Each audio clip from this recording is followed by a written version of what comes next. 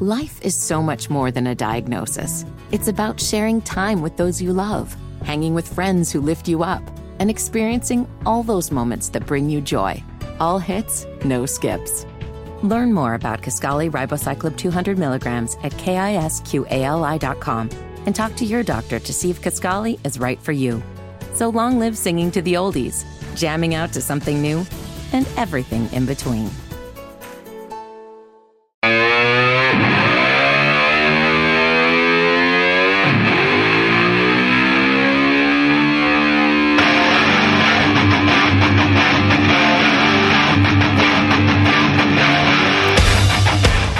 It was a Friday, December the 29th, back in 2023, and the world sat back wondering what could possibly happen next. What exactly is going to happen in this upcoming year, a year with great consequence and great danger? My name is Brett Winterble. I'll be hosting the program for the next 4 hours, and we'll be taking a number of different thoughts from you.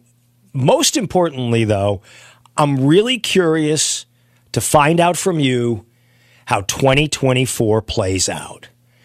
Let's pretend for a moment that we're on the verge of 2025, that it's December the 28th, 2024. The election has been held. The results are now known. You tell me what future you see.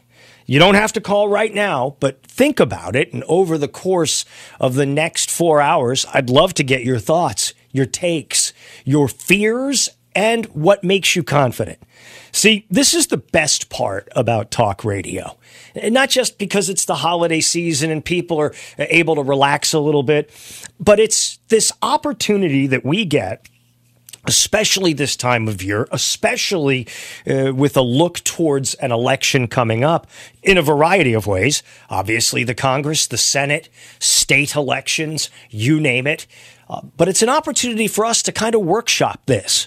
What are you worried about? What are you afraid of? What's the biggest issue? Everything is fair game on this program for the next 4 hours. And I want you to feel welcome to express your opinions. Republicans, Democrats, independents, first-time voters, never-time voters, never going to vote again voters.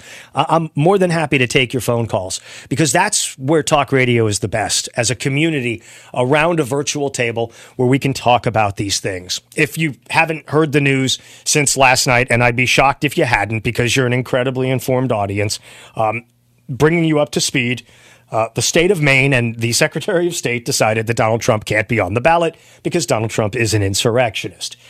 Cut number one, Tommy. This is Shellen talking about the decision she made when she went on MSNBC last night to explain her decision to bounce Trump from the Maine ballot. It's a very detailed decision. We lay out why under Maine law, the Secretary of State has the authority, indeed the obligation, I'm duty bound to make this determination. Laid out that the record demonstrates that, in fact, the events of January 6, 2021, which were unprecedented and tragic, were an insurrection in the meaning of Section 3 of the 14th Amendment. And finally, in reviewing the facts presented, the evidence, the law, the history, we determined under Section 3 of the 14th Amendment that Mr. Trump engaged in insurrection and therefore was disqualified. Now, I have to say, not only is this an incredibly important decision, but it's a very brave decision. The Trump campaign has already come out attacking you. They have said that you are a virulent leftist and a hyper-partisan Biden-supporting Democrat. First and foremost, it's important to know my oath to the Constitution, my obligations to the Constitution and rule of law come before any other consideration. No other factors could weigh on that decision and did not. I'm duty bound to both hold a hearing and make a ruling. And under the law, there's a very compressed timeline. In evaluating this, I came to the conclusion that I could not, unfortunately or fortunately, wait for the United States Supreme Court to make a decision the Maine law required me to issue that decision, which I did today. I smiled because we were number one in voter turnout per capita in 2022. We are really proud of that. And we have a really strong framework of election laws that encourage citizen participation. We have same-day voter registration. We have no excuse absentee voting up to 30 days prior to Election Day. We make it really easy to register to vote, to cast your ballot, and know your ballot will be counted. And we're really proud of our national leadership in voter participation and citizen engagement in elections and in the democratic process. I'm old enough to remember, and many of you are as well, the notion of in the future, everyone will be famous for 15 minutes. The 15 minutes of fame notion, the short-lived media publicity, celebrity of an individual or a phenomenon. And this is what is happening here with the Secretary of State in the state of Maine. She is getting her 15 minutes of fame. Ellie Honig is a lawyer and is a person who shows up a lot on CNN. He's, by all accounts, I would guess, he's probably a progressive liberal. I don't care about his politics, but I do think his analysis in cut number 2 is awfully important, especially relative to the decision in Maine. Were the processes, were these hearings fair? Did they comport with due process? And I think there's a question there with regard to what Maine did, because if you look at the hearing, and she details this in the ruling, they heard from one fact witness, a law professor. She based her ruling on a lot of documents, but also YouTube clips, news reports, things that would never pass the bar in normal court. She's not a lawyer, by the way. It's a smartly written decision, clearly consulted with lawyers, but this is an unelected. She's chosen by the state legislature. She's elected by the state legislature. Elected by the legislature, but not democratically elected. Not a knock. That's just the way it's set up in Maine. And this hearing, look, it doesn't have to be a criminal trial. We don't have to have all the protections. But I think the argument you'll hear from opponents is, one, not up to the states to do this. This is why we have all different decisions from all different states. And two, the procedures were not up to snuff. 15 minutes of fame. In the future, everybody will get their 15 minutes of fame. And she is getting her 15 minutes of fame. I want to close with this, and it's an ironic bit of audio.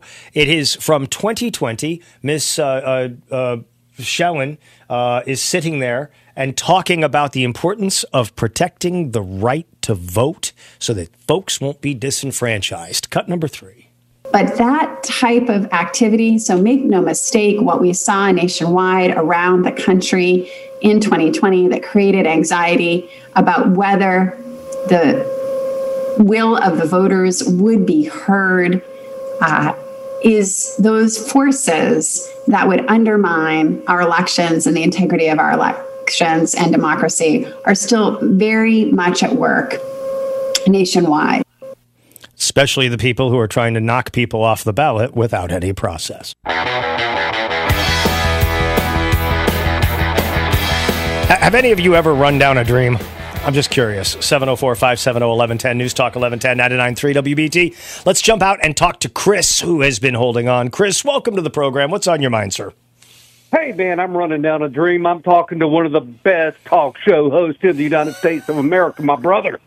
How's it going? Thank you. You're very kind. Wow. No. I can't believe you're on today, but I know you must have came back for this reason. Mm-hmm. This lady in, what's her name? In Maine?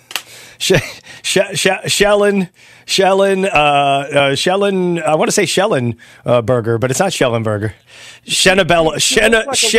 They could work at a daycare. No, we're not. Well, hold on. I'm going to let you have your say, but we cannot make fun of appearances. That's not we are elevators. We elevate. We okay, but go ahead, make your point. Well, anyway, point I'm getting at is I saw this today, and I'm thinking to myself, is this is what gets me, Brett, and I'll be short. Go ahead. It's all good. Whatever we say about the election of 2020, yeah. Personally, I voted for Trump. I'm a Republican. Mm-hmm. There was shenanigans going on. Okay? Mm-hmm. There's proof out there. There was shenanigans going on. But I work with people that did not vote for Trump, and they're not Democrats, They're Right. not Republicans. They're that middle base. And they're seeing this, and they're going, whoa, wait a minute. This man has not been charged. He's not been convicted in court. All this stuff is still going on, and arbitrarily, this lady could just say, hey, you're not going to be on our ballot. Wait till the Supreme Court gets a hold of that. Well, here's what's interesting. I have been talking to a big swath of people over the last, I would say, 3-4 months, okay? The people that are most agitated about the shenanigans, pound for pound, tend to be female voters who have told me repeatedly, and I'm different people, like these are all different. Women have come up to me or have talked to me on the air or have sent me notes, and they say, I wasn't really thinking about Trump, but because of what they're doing, now I'm throwing in with Trump because I want to make a point of not letting these people get away with it. Like, it's if you ignored Trump, if people ignored all things Trump, never talked about Trump, didn't pay any attention to Trump, it would be a different picture. But it's like they bring the kook car into the middle of the circus, and all these wacky people come out of the car, and then people are forced to then reckon with this and be like, oh, okay, so you're going to hit him with 190,000 years in jail? Well, now I'm going to vote for the guy because I think you're going out of your mind. And that's really, I hear that from so many women who have called my show, who have communicated with me. It's a remarkable thing. Women, way more than men, are agitated about this, the way this is unfolding. Have you seen that in your life?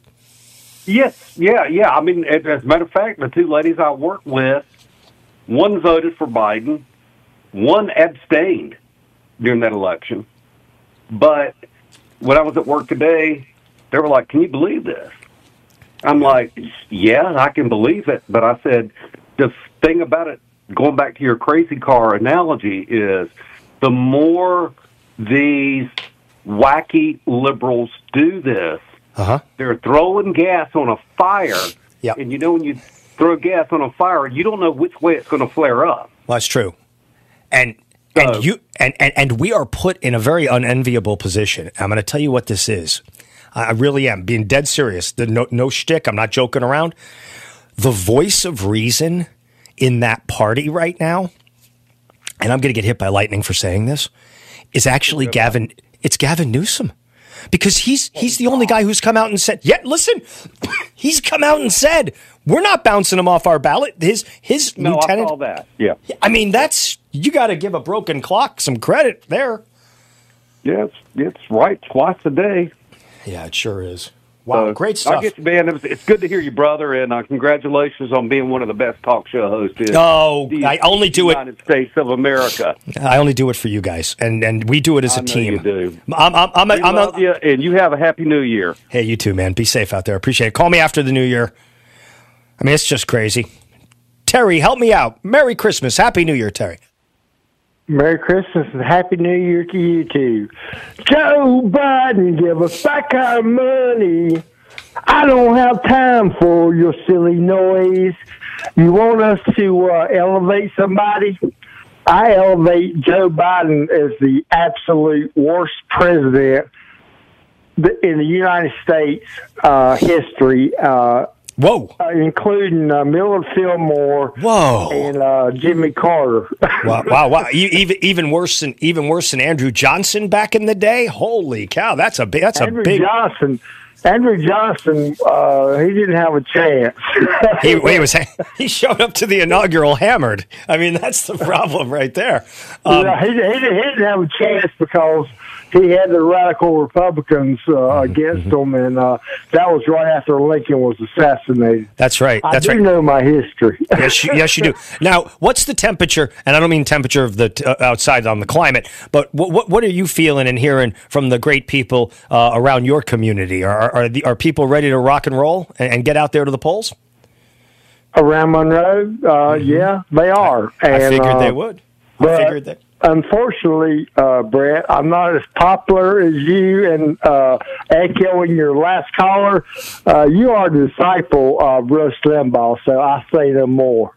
I appreciate that, man. You're very kind. You're very kind. And you, by the way, have the greatest sheriff in all the land over there in Monroe, my friend. Absolutely. Yeah, he is good. He is a good church cat. He is a good sheriff. Solid man.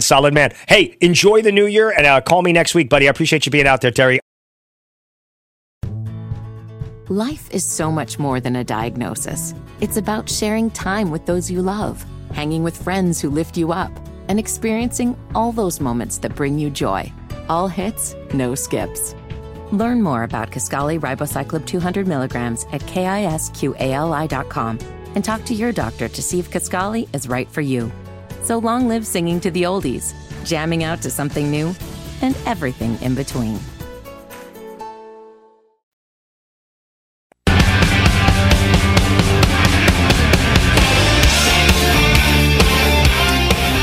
You don't want to have the aftertaste. That's all I'm telling you, folks. You don't have to worry about that coming up in 2024. There will be no aftertaste because we know what's going to happen. Here's what's going to happen. We're going to vote, and the results are going to be known, and we're going to know, what's happening. And somebody just reached out to me and said, what makes you so confident that this is all going to work out? You want to know what makes me confident about this? And I'll take all comers here, okay? If you want to disagree with me, that's totally cool. I love having conversations, even with people who disagree with me. The only tripwire I will ever invoke with people who are disagreeing is if you're calling and you're screaming at me. I'm not going to scream at you. Don't scream at me. And if it starts to turn personal and nasty, I mean we're all in this big blue marble together here, okay? But somebody said, well, what gives you this confidence? What gives you this confidence that you believe things are going to work out? Honestly, 100%, really, it's just faith. It's just faith. Think of how little we are in control of on a daily basis, right? You get in your car, you just assume you're going to get to your job. You assume you're going to be able to do all your work. You assume everything's going to work together. And if you were as fearful about random stuff you do on a daily basis as you might be about an election, that's tough. That's a rough way to go. You have to, pray over your decisions, or if you're agnostic or you're an atheist, I mean, you think about whatever it is you want to think about. But the fact of the matter is, I have faith. I have faith in the great people in this country. And I think a lot of people took shelter under the Biden brand in 2020 because they felt okay, let's just put him in because he's going to do whatever. And let's be honest, the sales pitch you got from the Biden team and what was delivered by the Biden team, radically different things. Radically different things. So if you voted for Biden in 2020 and you feel like he didn't deliver the goods for you, there is no shame in that. There is no shame. Every one of us has gone out with somebody, dated somebody, maybe somebody married somebody, where you trusted what you were being offered, and it turned out it wasn't true. It didn't happen. I can't believe for a minute that the current president of the United States, who's now sitting on a beach in St. Croix, in his 17th day of vacation in one term, I cannot believe that anybody who heard him say he was going to open the border wide open, that you would have voted for him. And you wouldn't have voted for him because you would have said, hold on, you're going to open the border and you're going to bring in 7 million people that we don't know in a dangerous world. I don't think people of goodwill wanted that to be the case. I don't think people of goodwill want the streets to be unsafe. I don't believe that's the case at all. And the shame of what we're seeing taking place in big cities in this country is the fact that you have people who are most vulnerable being victimized on a daily basis. Drive-by shootings, robberies, homicides, assaults, rapes, you name it. The average person understands that bad people need to be incarcerated for crimes that they have committed. Not bad people need to be incarcerated because we don't like their politics. Kind of see where I'm going here, folks? See, there is a process that happens when you're accused of a crime. They accuse you of a crime. They indict you. They arrest you. They put you on trial, and a jury of your peers or a judge, depending on which way the trial is going to go, makes the decision as to whether or not you're guilty as charged. And then you face the music. Many times, people stand in front of a judge, nowadays especially, knowing full well, the judge knows full well that this person has committed some heinous series of crimes and still lets them go. Where is the justice in the serial rapist or the serial abuser or the serial offender? Where is the justice in letting them get back out and hurt more people, innocent people, children, women, men, the elderly? Where is that social justice? Social justice is extending a hand to the downtrodden, extending a hand to the people who are vulnerable. Well, if you go to any community that doesn't have a competent police force or has an underfunded police force or something like that, you're making the least among us the most vulnerable. And they have no constituency. Who lobbies in a particular community for the elderly who have to walk to the bus, to go to the medical appointment, to go to shop for their groceries, and they run the risk of being assaulted or robbed? What is the constituency that advocates for those people?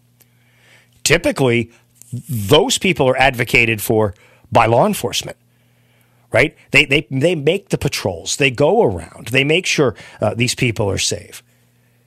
There is no lobbying organization. There isn't. There's none. There's zero. There's plenty of lobbying organization and power for the people who are coming across the border in an undocumented fashion. There are plenty of organizations who will pay for people to come into the country, not knowing a single thing about any of them, what their backgrounds are, what their intentions are, all that sort of stuff. I believe, and I have believed for a very long time, it's important for us to put Americans at the front of the line. The people who follow the rules, who pay the taxes, who have been decent human beings, just trying to live their lives in peace, tranquility, and calm. That should be a priority.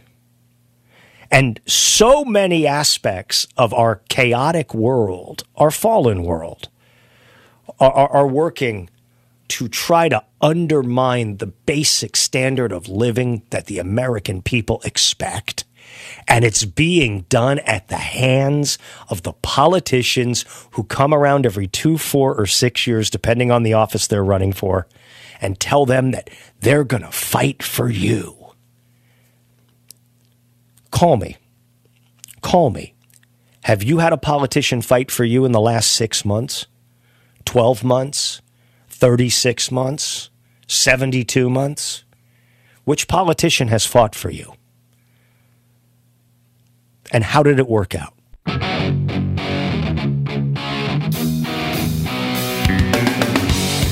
News Talk 1110 99.3 WBT. It is the Brett Winterble Show, 704-570-1110.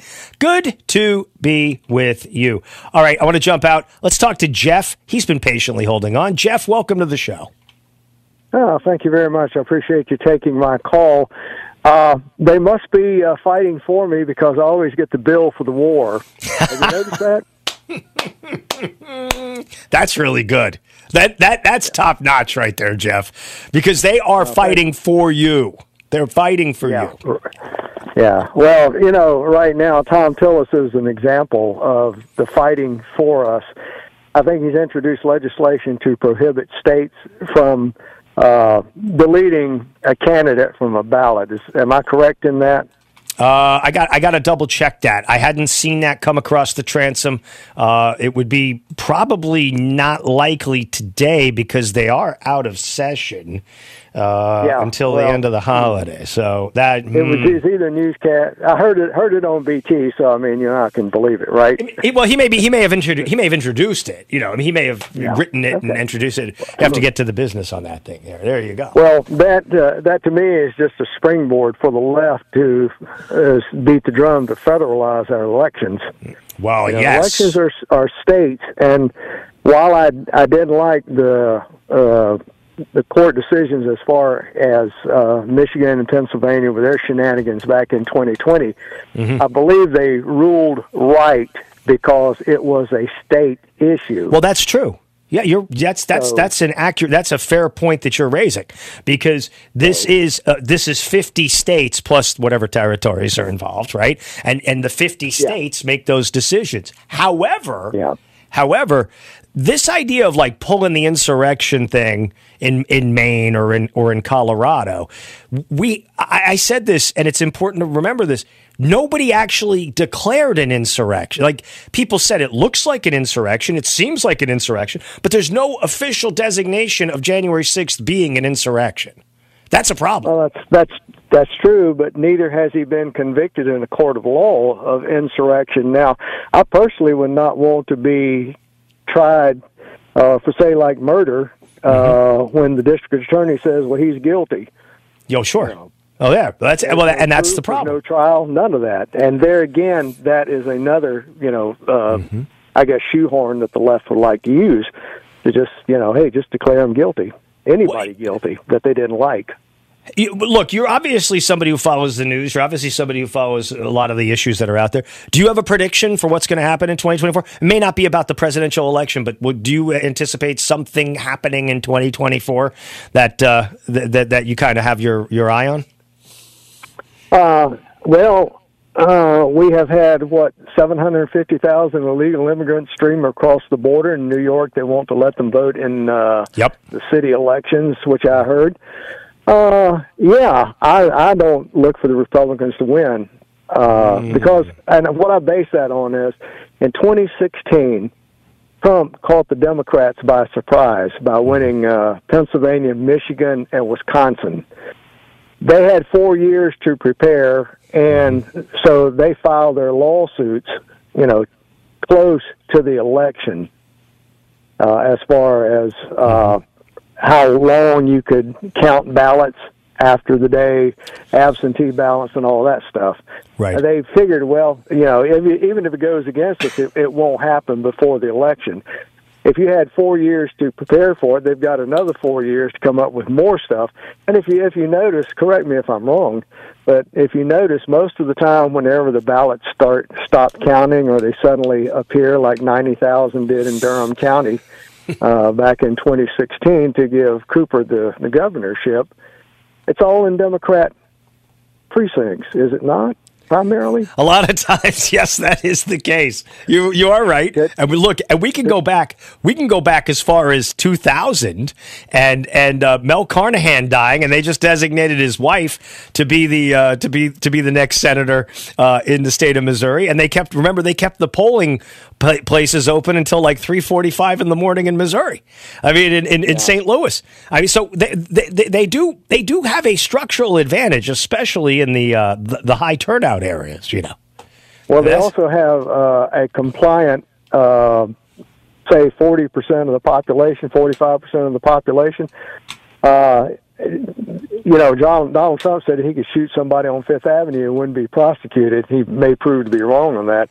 But Joe Biden truly could do that, and you would not find any kind of lawyer or district attorney or whatever in New York that would even bring it to trial. Well, that's just the way the system is. That's a fair point. I appreciate you calling in on the program, and you've laid out a lot of stuff that we can certainly consider as predictions.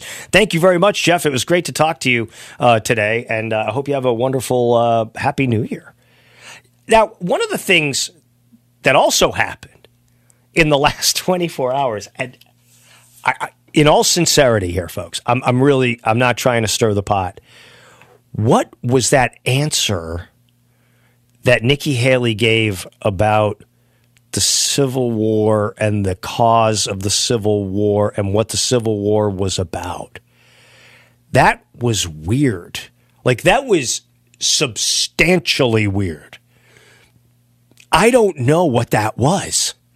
How do you look at what happened in the Civil War and not have it as a Republican where your highest ideal, if it's 1861, is that you want the abolition of slavery?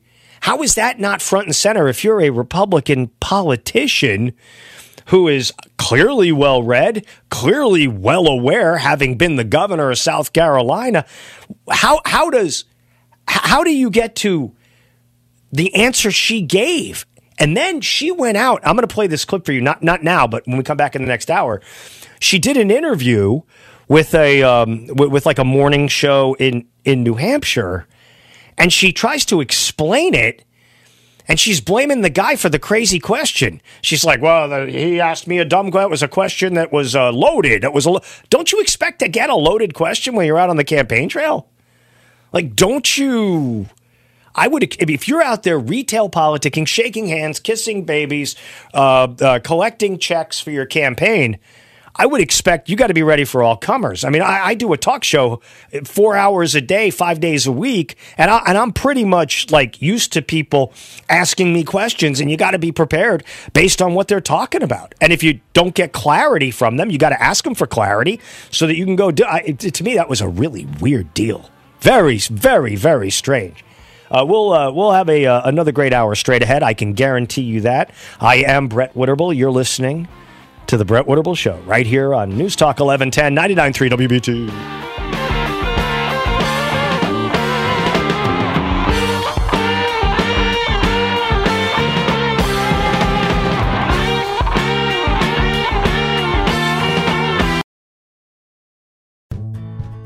Life is so much more than a diagnosis. It's about sharing time with those you love, hanging with friends who lift you up, and experiencing all those moments that bring you joy.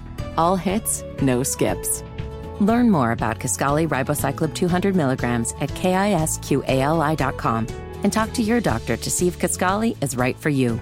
So long live singing to the oldies, jamming out to something new, and everything in between.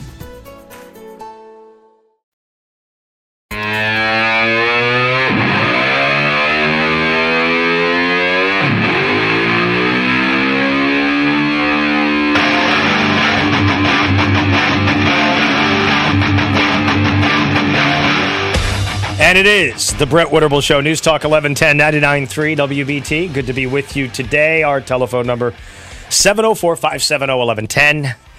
It is it's a cool part of the year because, and again, I am going to say this, it's the 29th. It's not the 31st yet. It's the 29th. And you know what you can do? You can still accomplish your most important thing, your New Year's resolution from 2023. I know people don't believe me. It's not a one and done. I know. I never understood why the resolution is a one and done. You actually get 365 chances, 366 if you get a leap year. You get 365 chances to meet your goal. Do you even remember what? Like, I'm just curious. Like, do you even remember what your resolution was last year?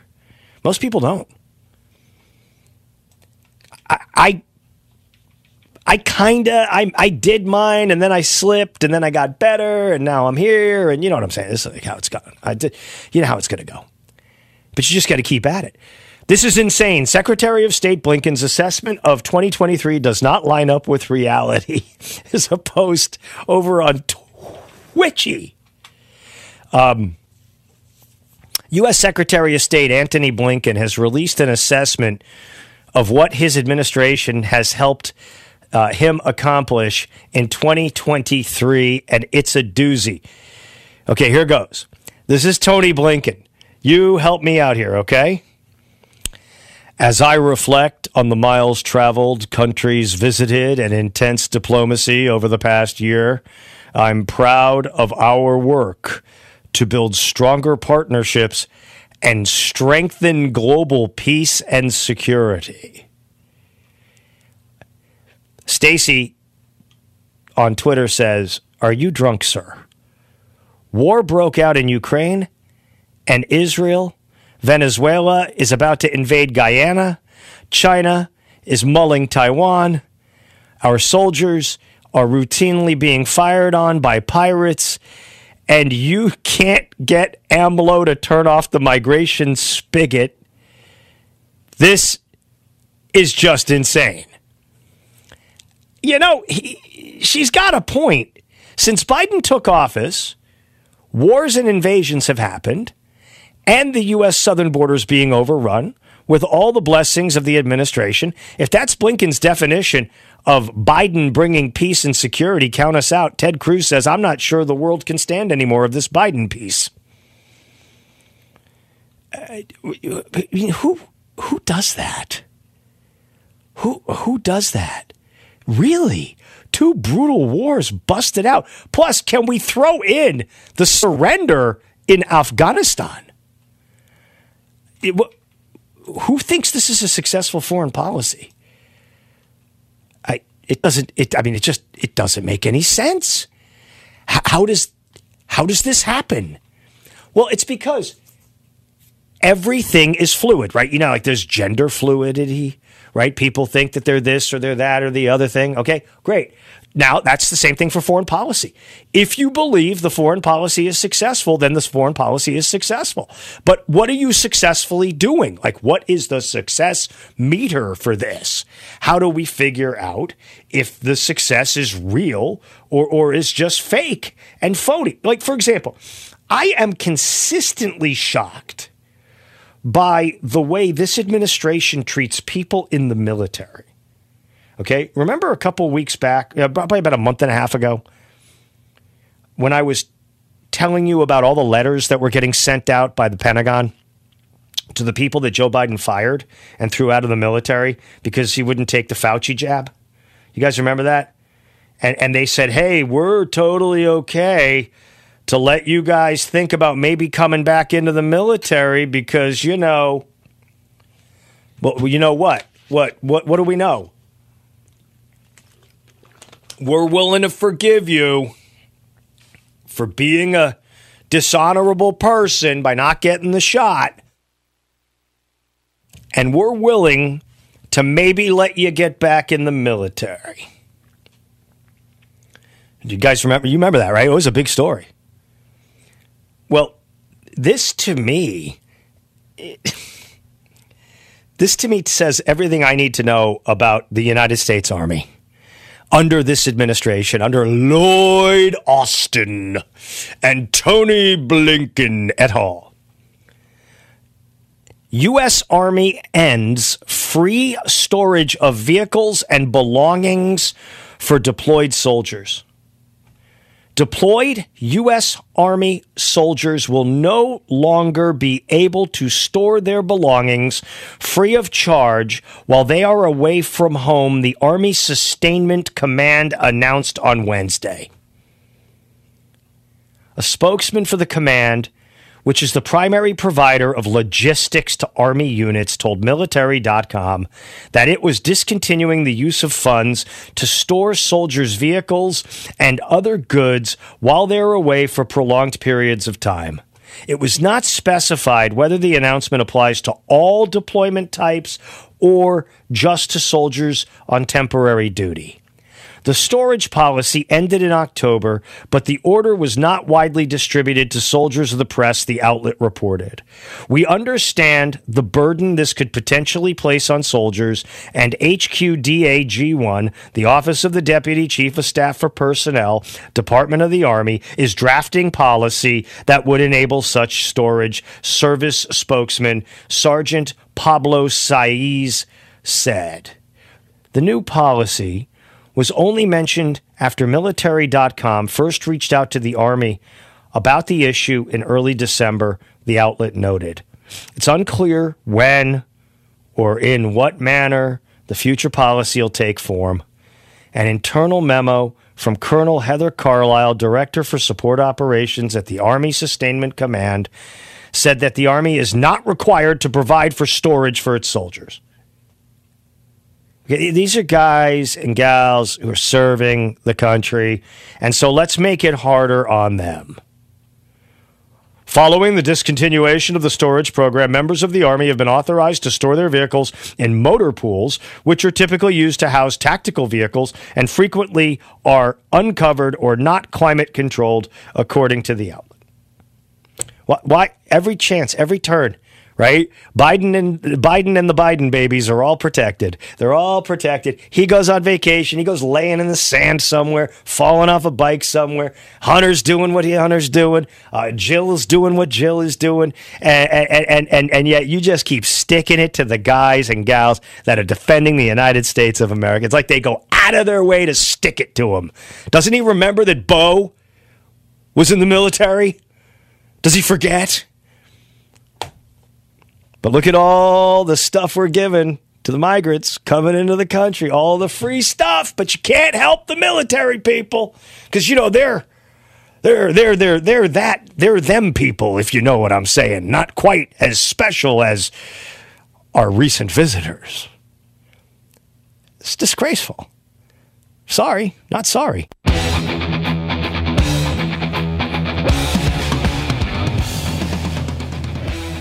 All right, check it out. News Talk 1110 99.3 WBT. I am soliciting your predictions for the 2024 upcoming year, but I am also now soliciting what you believe to be the biggest stories from across this past year. Now, think about all the stuff that happened during this year.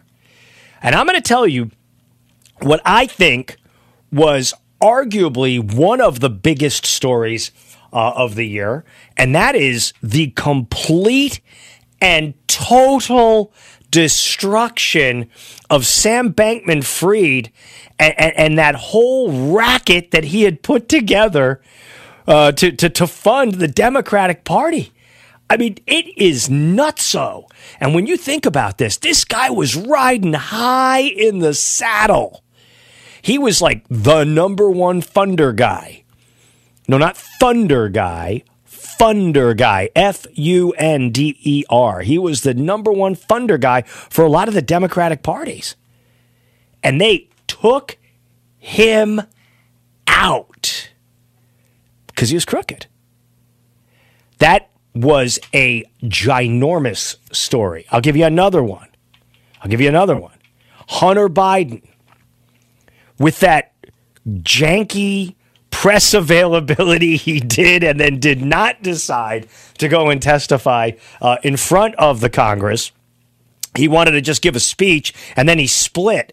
And the White House, thinking they were being cute, decided that they were going to say, yeah, he confirmed with President Biden that he was going to go ahead and make that statement and then not testify. You understand what that did? That put Joe Biden, President Joe Biden, into the jackpot because it means that he encouraged his son to evade a subpoena from the Congress. There's a whole bunch of stuff that's out there that's happening. I would argue the most shocking international story that became a national story in the United States, obviously October the 7th, unbelievable, disgraceful reactions here on our campuses in the United States of America. Claudine Gay and the folks that are over at Columbia and Berkeley and Stanford and, of course, the University of Pennsylvania, unmasked for the anti-Semites that they are by and large. But that attack on October the 7th was a brutal atrocity that people will look back on over a number of years and still try to make sense of this. I was doing an interview earlier this morning with a reporter out of Israel named Caroline Glick. I was doing a little bit of coverage over at Breitbart this morning. And to talk to her about this and to talk about the pain that is still being felt there on the ground as a result of the mass rapes and the immolation of bodies. That's the burning of bodies and the attacks on infants and elderly people.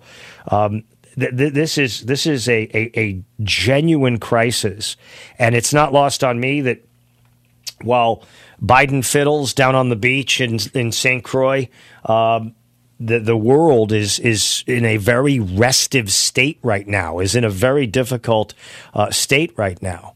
And people are genuinely worried, and people are genuinely scared that the leadership of the United States is not what it once was. And the leadership of the United States is in question. Have you got that clip, Tommy, from Wesley Clark? It's like cut number 6. It's cut number 4, I think. Okay. Wesley Clark was doing some coverage a couple of days ago over on one of your favorite channels, the CNN, and he was talking about the direction of the security picture in the Middle East. And it's not a good picture. It's not a good picture by any stretch of the imagination. Let her rip, Tommy. It's a real conundrum. Because normally an attack like this, a battle like this, you wage it by, you think you can go tit for tat. No, you don't want to do that more than once or twice. So you want to get dominance. You've got the dominant air power. You know they can't resist that. But what is the decisive effect that the air power will bring when you strike on the ground in Yemen? I think that's the dilemma that the administration faces on this particular issue. Do you know the launch sites? Do you know the command and control? What are the regional consequences, repercussions? Do you want to instead go against Iran, maybe take out that Iranian intelligence gathering ship that's targeting the Houthis? And if so, then what's the consequence of that? It's a really difficult conundrum. And one thing's clear is it's not stable. Right. So if we continue just to try to defend and we don't go at the source of the attacks, either tactical or strategic, then we can expect those attacks to continue and to intensify. And eventually they will get through the protective shield of the aircraft and the destroyers that are on the ground. They will target a ship and cause real damage. It's inevitable. I take no joy in on a partisan front by saying that we're in a really dangerous position, but we are. And there's a reason for this. The reason we are in a dangerous position is because of the policy that's been articulated by our Pentagon, but most specifically the commander-in-chief, who is now laying on a beach down in St. Croix. And I'm going to break this down for you when we come back, because we care far too much about the image of the United States in the world today rather than keeping people safe in the United States of America and with our allies. That's a huge problem. And I think people are starting to understand that.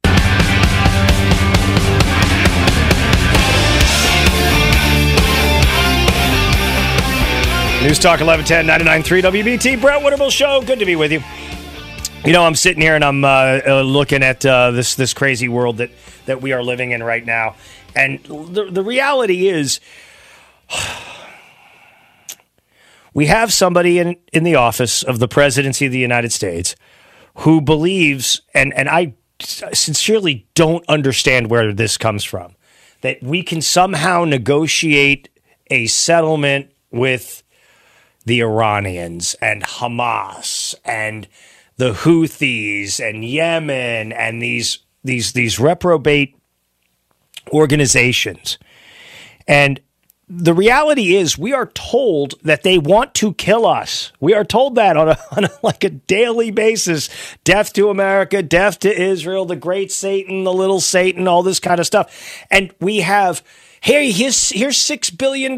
Here's pallets of cash. Here's $10 billion. Here's this, here's that. To what end? Like, do you get any indication that we should be in a negotiation with the Iranians? Because to me, it doesn't seem like they want to be in a negotiation. I think they don't want a negotiation. They want a proliferation. They want to have a nuke, and they want to use that nuke because it's kind of their worldview. I mean, you don't see the Saudis, and the Saudis, look, the Saudis, bad dudes, right? Saudis are bad dudes. You had people in the Saudi government who were complicit in the attack on 9/11, absolutely 100%. But the Saudis don't give speeches saying, "Hey, we're going to get a nuke and we're going to nuke Israel and the United States." Like the Saudis don't do that. Why don't the Saudis do that? Pakistan's got nukes. You don't hear the Pakistanis say, "Hey, we're going to take our nukes and we're going to nuke Israel and we're going to nuke the United States of America." I mean, they have nukes. India has nukes. You don't hear India saying, "Hey, we're going to nuke Israel and we want to nuke the United States of America." Like, there are countries around the world that have nuclear weapons that are not in the business of wanting to nuke the United States or Israel.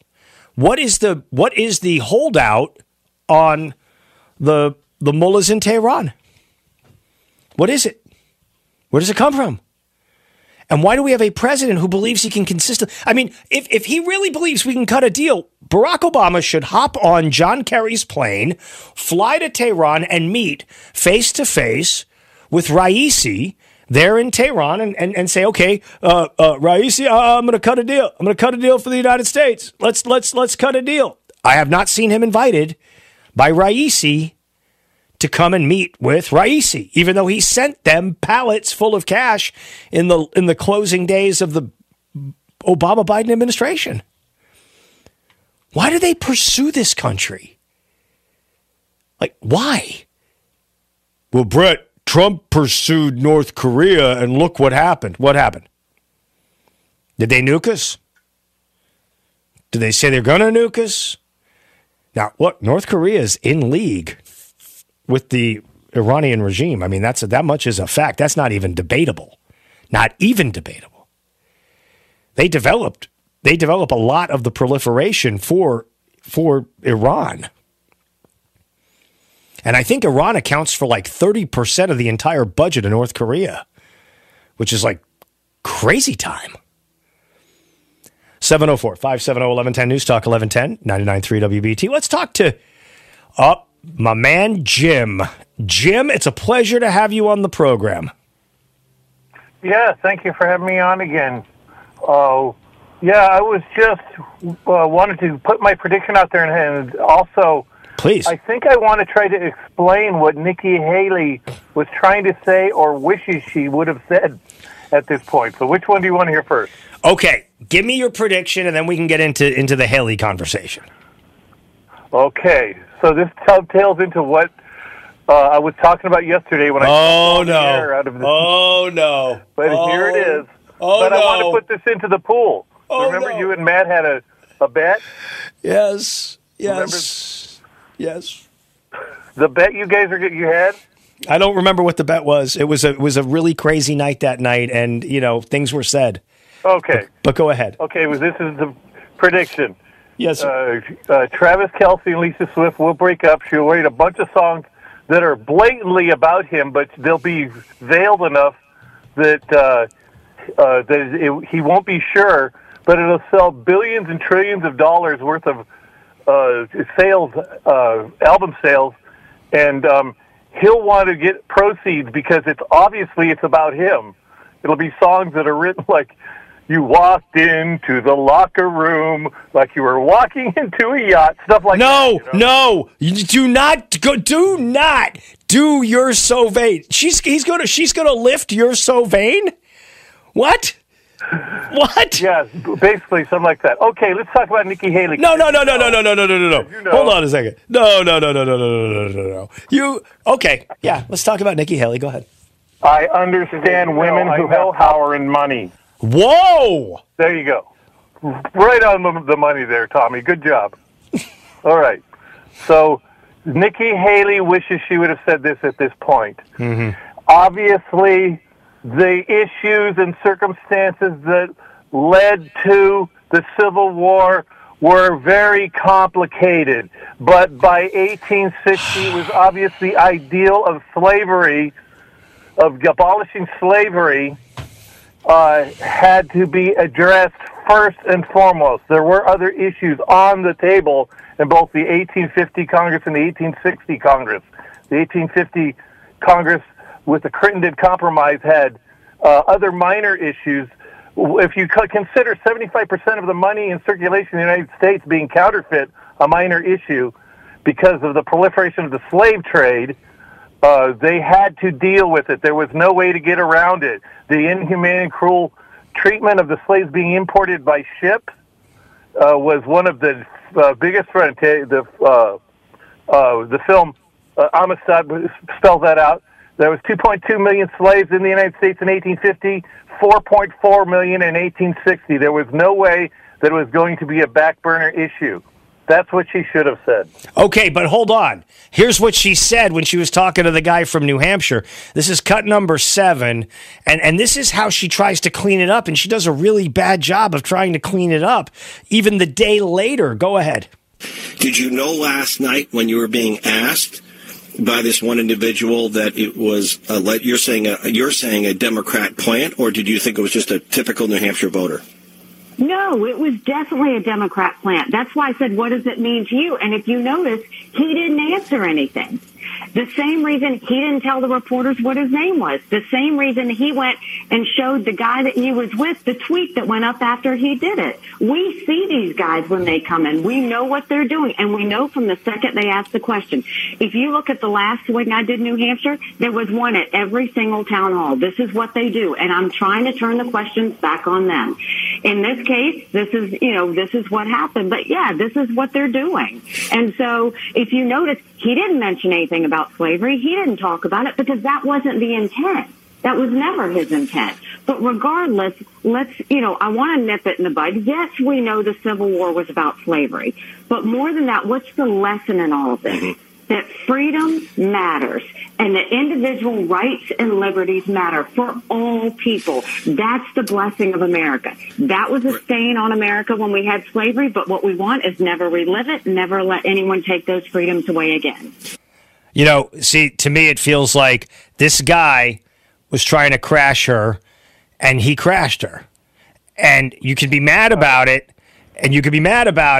but he crashed her. He intercepted the football. He was acting like a handsy defensive back, and he intercepted the ball. And now she's complaining about the game as opposed to what the strategy should have been. And I think it makes it worse. Day 2, I think it makes it worse. She should have called Kayleigh McEnany, asked her what she should say, and just say that and nothing else. Well, there you go. That's a good take. That's a good take, Jim. I appreciate that, man. And listen, kudos. This is 2 great days in a row. I appreciate it. Wow, I must be sick.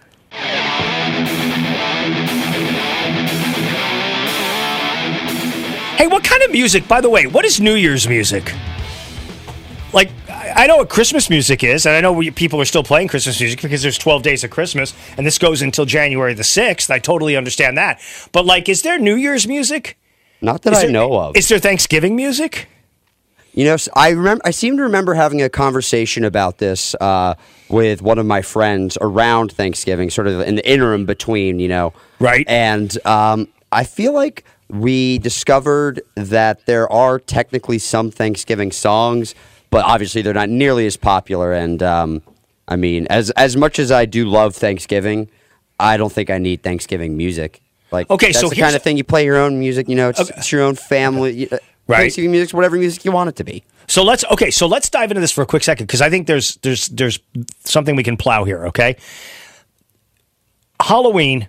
That's all about the kids. They ring the bell. They get the candy. You hand out the candy. Everybody understands what the deal is there.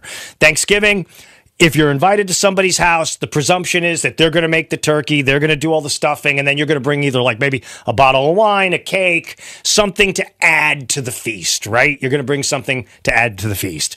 Christmas can be a little dicey, right? Because it's like you're invited over.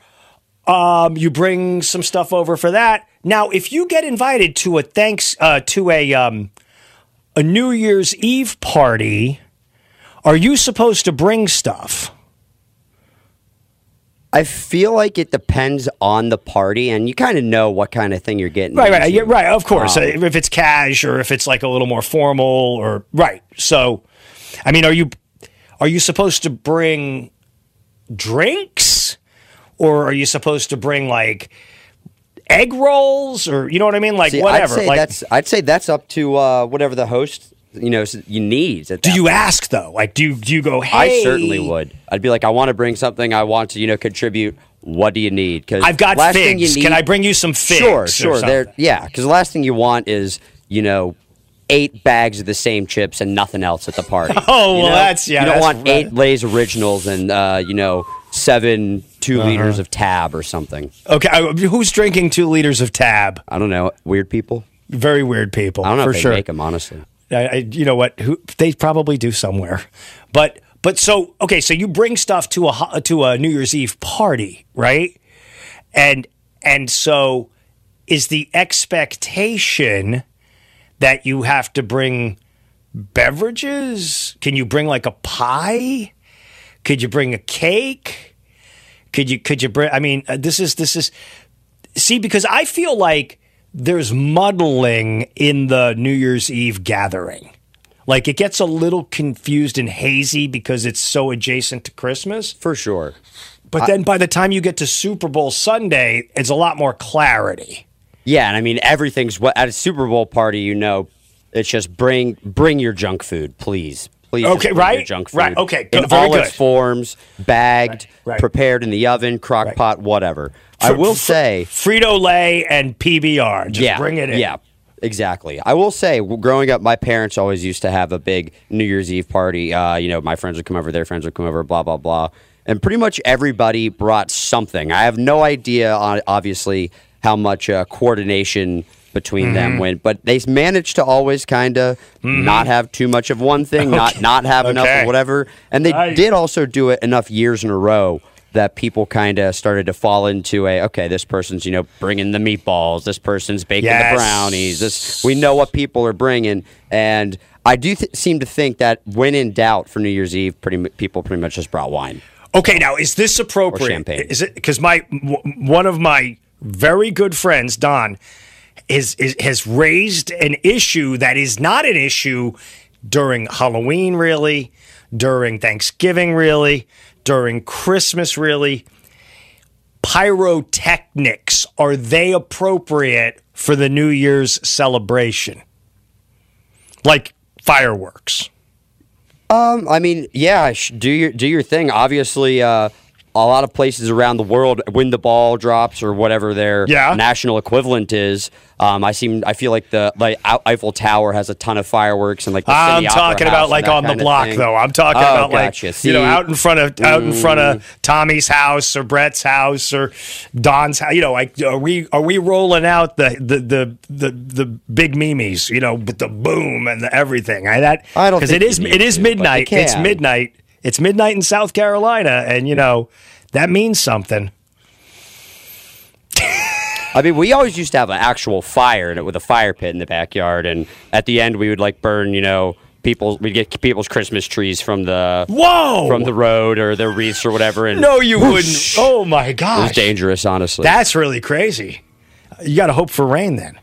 Make sure everything gets snuffed out, and then you got a big mess the next day. Yeah, the needles were the ashy needles were just all over the place. That's interesting because that has a totally different thing you would say out in San Francisco. Somebody clean up the ashy needles. All right. We got another great hour. We got 2 great hours straight ahead. I'm Brett Winterble. That's Tommy. News Talk 1110 993 WBT. Looks like a house I won't never grow. She's my sweet little thing. She's my pride and joy. Life is so much more than a diagnosis. It's about sharing time with those you love, hanging with friends who lift you up, and experiencing all those moments that bring you joy. All hits, no skips. Learn more about Kisqali Ribociclib 200 milligrams at KISQALI.com and talk to your doctor to see if Kisqali is right for you. So long live singing to the oldies, jamming out to something new, and everything in between.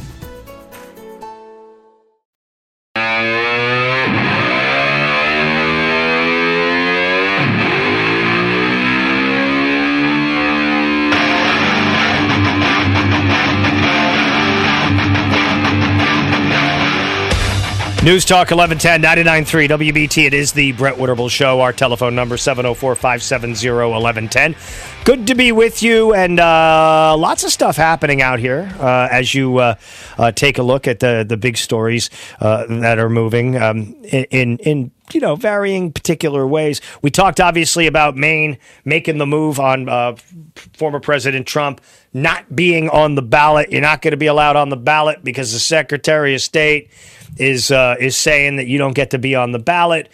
I expect this stuff is all going to get kicked into the Supreme Court, and the Supreme Court's going to have to rule on it. And I got to tell you, I don't think the Supreme Court really wants to walk into this thing and say, yeah, we could just throw him off the ballot, because it sets a really dangerous precedent. If you can have any particular reason to throw someone off a ballot, and you get that precedent set, that's a difficult kind of climb back that you're going to come from. But I mean, I imagine you'll have people who are going to say, well, you're not allowed to be the president. You're not allowed to run for the presidency. You're not I say this, and it hurts me to say this. It physically ails me to say this. Gavin Newsom's got it right.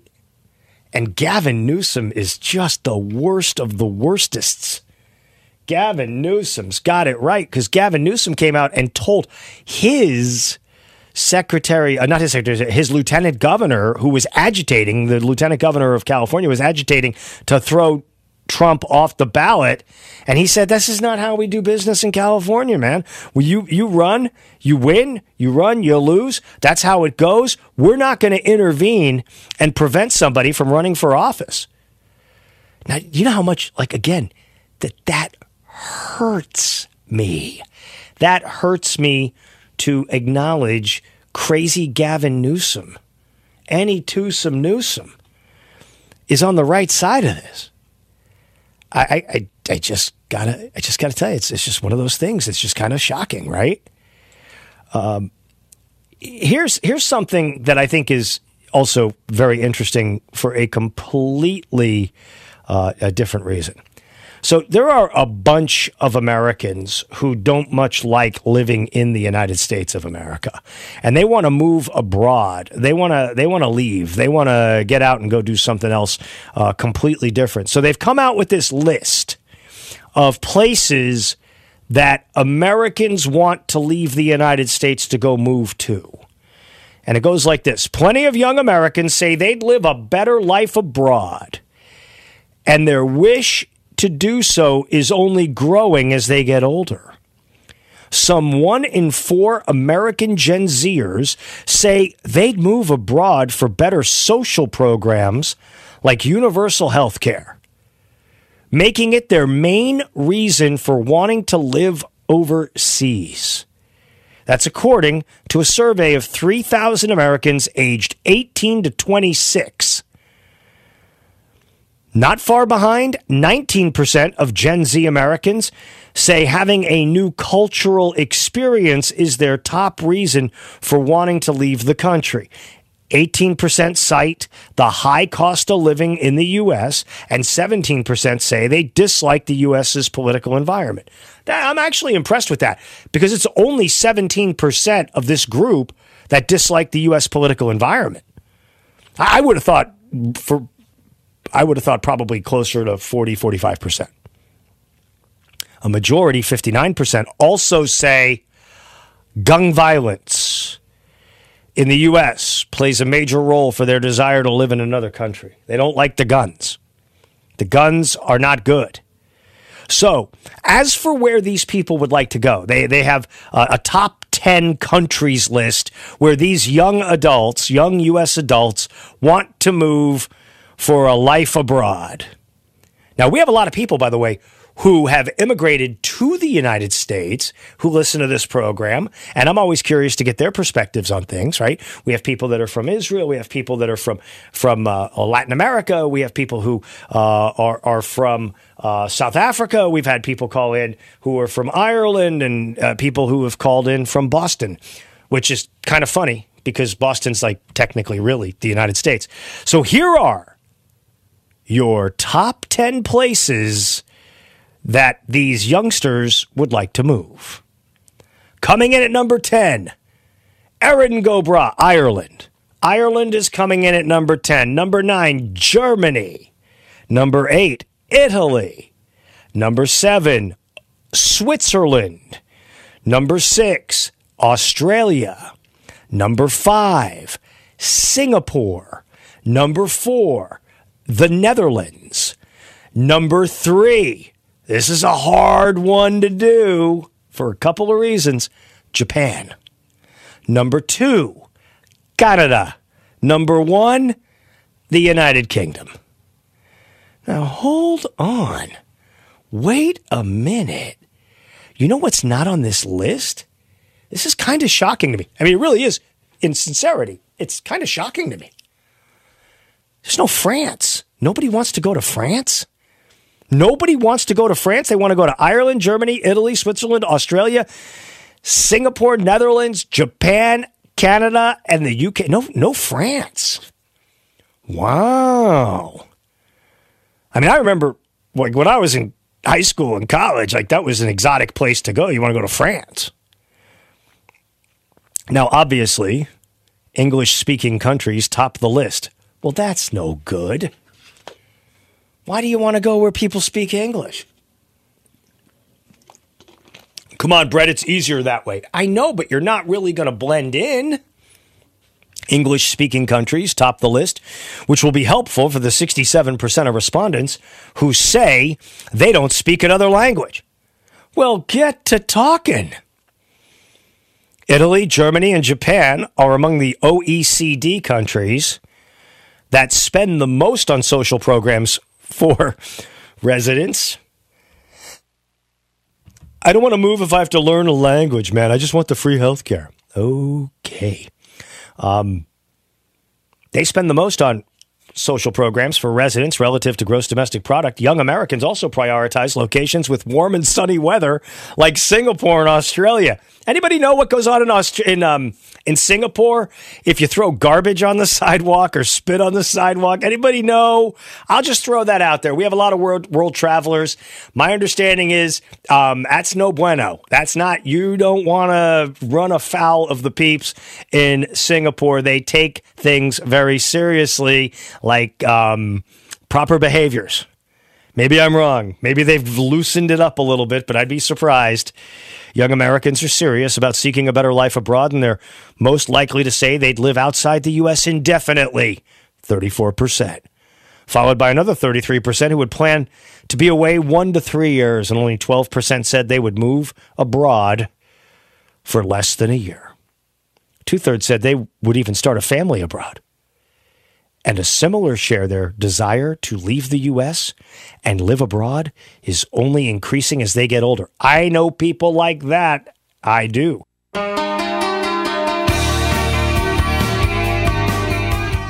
News Talk 1110 99.3 WBT. It is the Brett Winterble Show. I'm going to reach out to John, who is calling in here, because we were just talking about all the places that these folks want to move from the United States to go live around the world. And I said, well, Singapore, you got to be, well, I mean, you got to kind of be on your best behavior when you go to Singapore. At least that's what I believe to be the case.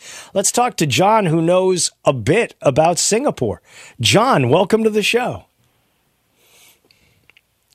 Hello, John. Hello, hey, John. This is Steve. Oh, Steve. Oh, no, go ahead, Steve. What's on your mind? Sorry, Steve. What's on your mind, Steve? That's no problem at all. Good afternoon. Yeah, I was over in Singapore for a little while. Chewing gum or even possessing it is like $5,000 fine and 5 years in prison. What? And it's not the Club Fed prison type. Oh no! They got on the card, entry card. It says warning. Death to drug traffickers under Singapore law. Wow. Told by one of the military guys that was in the airport. He said, yeah, it's a 3-day process.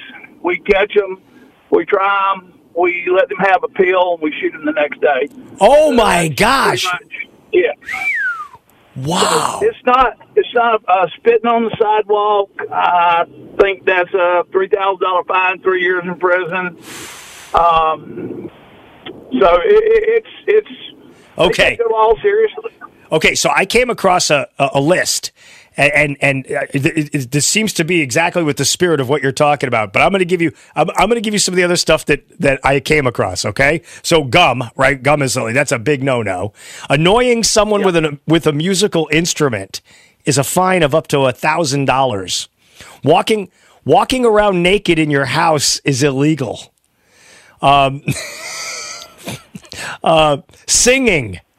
Singing, if you're caught singing or uttering songs that have either obscene lyrics or obscene ballads, you can face a punishment of imprisonment for 3 months or a fine or both.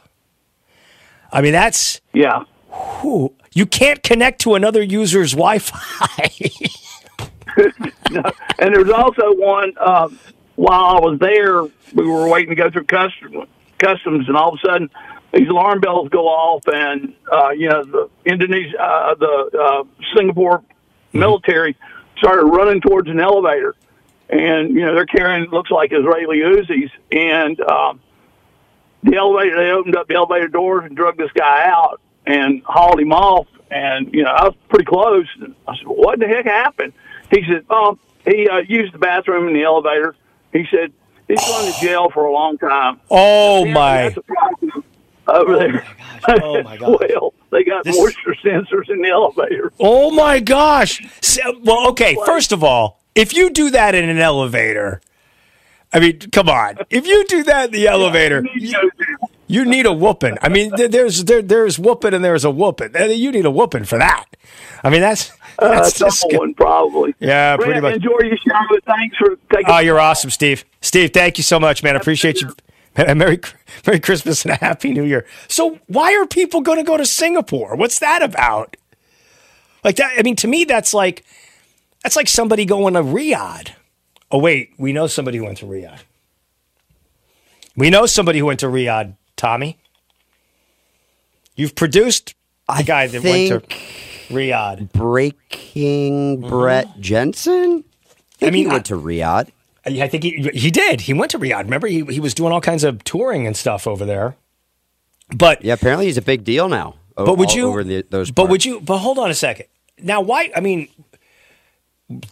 why would you want to go to Singapore? The noodles are supposed to be awesome. Like the food is supposed to be really like off the charts in Singapore. I mean, maybe it's just a bunch of the people that are attracted to Singapore are attracted to good behavior and sunny days. It's right there. Why do you think Singapore's got strict rules? Why do you think Singapore has got strict rules?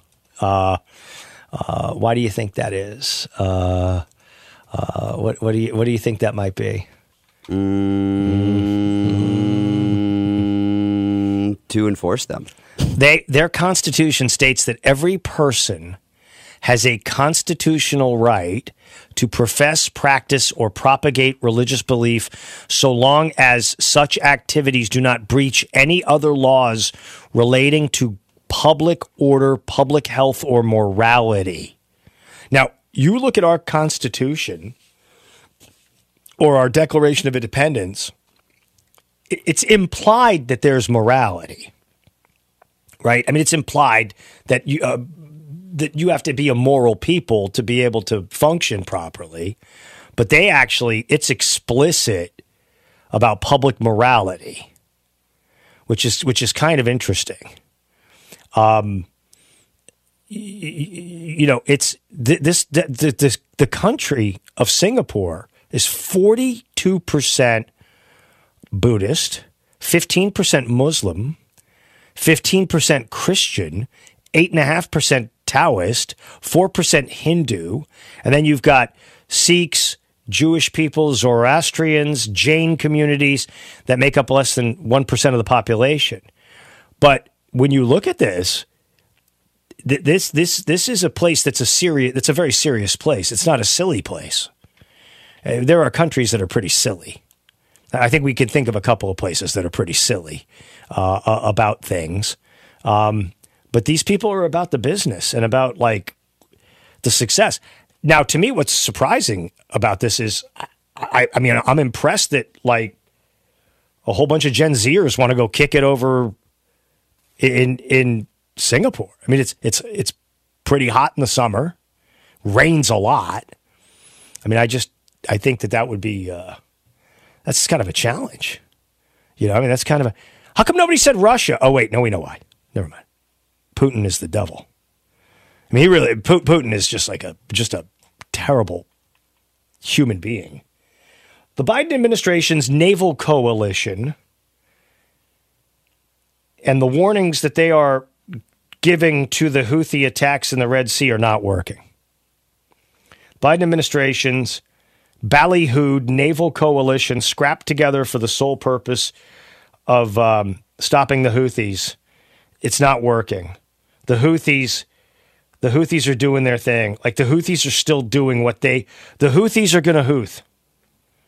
I mean, that's what's happening here. The Houthis are going to do what they want to do, and they're basically functioning like pirates. My gosh, has this finally struck all of you people? Has this finally struck you? In all seriousness, it's 2014 all over again. AQAP is coming back. ISIS is coming back. The Iranians are giving us trouble. The Houthis, these pirates, are giving us trouble. What happened? Oh, that's not nice. That's not a nice text. I don't know if this person really meant this. You know what they just texted me? About this being 2014 all over again? Oh, I'm not comfortable. They said Biden's happens. I don't know what that means. Life is so much more than a diagnosis. It's about sharing time with those you love, hanging with friends who lift you up, and experiencing all those moments that bring you joy. All hits, no skips. Learn more about Kisqali Ribociclib 200 milligrams at KISQALI.com and talk to your doctor to see if Kisqali is right for you. So long live singing to the oldies, jamming out to something new, and everything in between.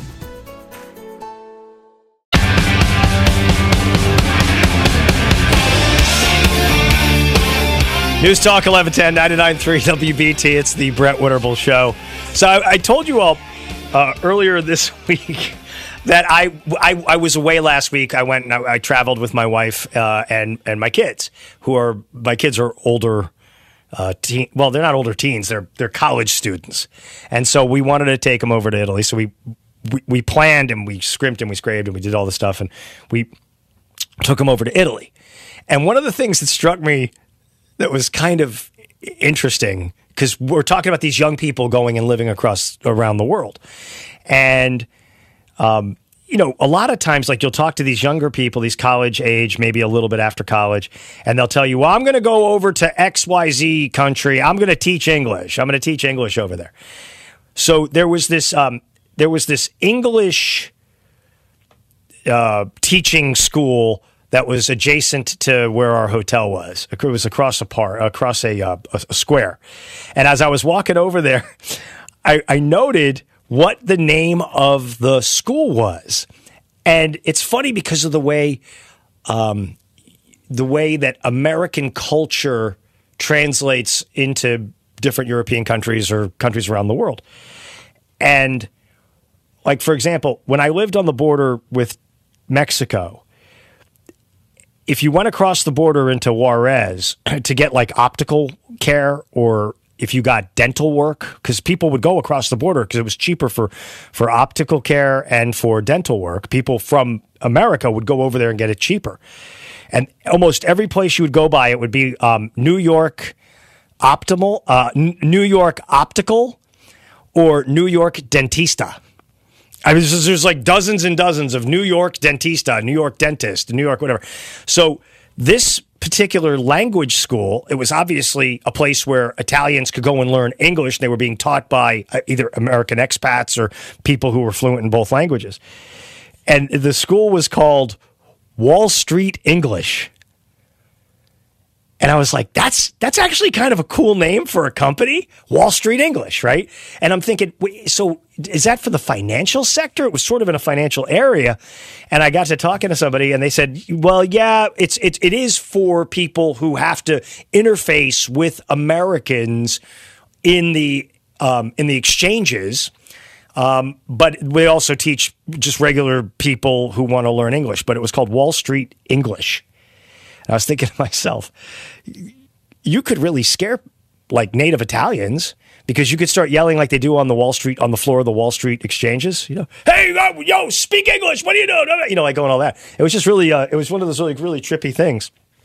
And it's funny how like all these different affinities exist around the world where people will take up, it's a phrase from England, it's a phrase from America, it's a phrase from Italy, and it becomes like sort of a branding opportunity. But yes, New York Optical and New York Dentista. I never got my teeth fixed at New York Dentista, but I was curious about it because I was a kid. Mark, welcome to the program, Mark. What's on your mind, sir? Hello, Brett. Hello. Happy New Year, and hope you have an uneventful weekend. Thank you, and to you as well. Yes. I wanted to mention Switzerland because they get the word militia in our Second Amendment very well. There are very few restrictions on what kind of firearm you could buy, and this is what I've heard secondhand and in forums or other bulletin boards. And concealed weapons permits are it's technically a shall issue state. However, that does imply that there is a public morality, that you are well behaved. Sure. Because law enforcement there, they don't. It seems that law enforcement has very little zero tolerance for entitled people. So. And you know what anyone else would say about that, and it's also people can speak. Yes, it is a center of international business for sure, absolutely. And an ability to lock an entire country down. The Swiss have it too. Yeah, You know what's interesting? You raising this issue, right? Because I mean, basically, Switzerland was like created. Like what? Like in the 13th, 14th, 13th century, something like that. Okay, and. It's not a country that you could easily conquer if you wanted to. That you're talking about something I think that would probably be fairly close to impossible to conquer Switzerland, just given the terrain, given all of that stuff. And what I always thought was so fascinating was Switzerland, they measure their territories inside, they call them cantons, which I think is always super interesting. And they're the people, by the way, the Swiss are the people that provide the guards at the Vatican. They're the Swiss guards, and that's because they were the original professional mercenaries who were able to be a professional force and to pull that off. But I've never been to Switzerland. I think it would be awesome to go there. But you know what you have to do if you go to Switzerland? Bring a giant bag of money, because place that ain't cheap. That place is expensive. Because the currency is stable. That's right. See, that's exactly right. And that's what's so interesting, because when you travel, like, you realize when you go out of the country that your dollar only goes so far for certain things. Like here, you just go, I'm going to buy a sandwich. What's a sandwich going to cost me over at Subway? $5, right? $6, whatever it is. But then when you go overseas, then you start to realize, oh man, I have to budget. And I have got to be smart about my money. And I think a lot of these young people, they don't take into account that sort of stuff, because you're now kind of trading on the what exchange are you going at here, and where are you going? And euros are heavy, man. They're not cheap, and so that's we have this. There still has the Swiss franc, and yes. I don't know whether they take the euro or not. I haven't checked it. I imagine you can probably trade. I mean, you can trade in any denomination. I'm sure right. You can do that. Yeah, you could just trade it off. But hey, great stuff. I appreciate you calling, Mark, and I wish you a wonderful, happy New Year, my friend. All right, thank you. I already got some things. Hey, I already took the 365-day challenge, getting some things done, and nice. So I'm glad you did it. Time. Hey, me as well. You call back anytime. Yeah, you know what? That's it. Again, be optimistic because you can continue to try to succeed with your resolutions, and you can make up new resolutions. Like I had a roommate who told me his resolution for New Year's was no resolutions that year. Okay, he said, "Okay, this year I'm not doing any resolutions," and like 3 days later, he's like, I need to do da. And I said, dude, you broke your resolution not to have a resolution. See how that works? Is that failing or succeeding? I don't know. That's what is so crazy. Don't quit, bro. You got to quit. You got to quit quitting. I mean, keep on keeping on. I think that was from the 70s.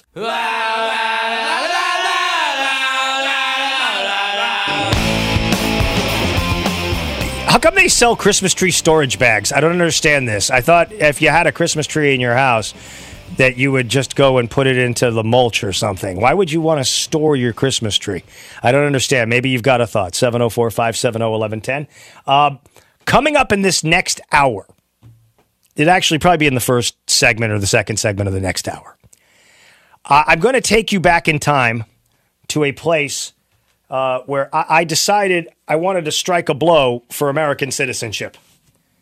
And I wanted to reach out to the great people of the Mexican government and ask them how it is that I could get the hookup by going to Mexico. And could they give me jobs and a place to live and all this stuff? I think it's well worth hearing. Some of you may have heard it in the past. I think most of you have not. And we are going to play it in its entirety. It's just my little way of shedding a little bit of light onto the craziness of the politics that we have to live underneath here. I mean, that's what we're looking at, right? 704-570-1110. And between now and 7 o'clock, everything is fair game. If you want to reflect on the year, if you want to reflect on the political stories, we're more than happy to take your calls. And even if we're not happy to take your call, we will be happy for you. No, I'm a giver. Really, I am. I'm a giver. All right. One of the other things that's happening out there is obviously you got the presidential election coming down, and before you know it, we're gonna have these primaries underway, and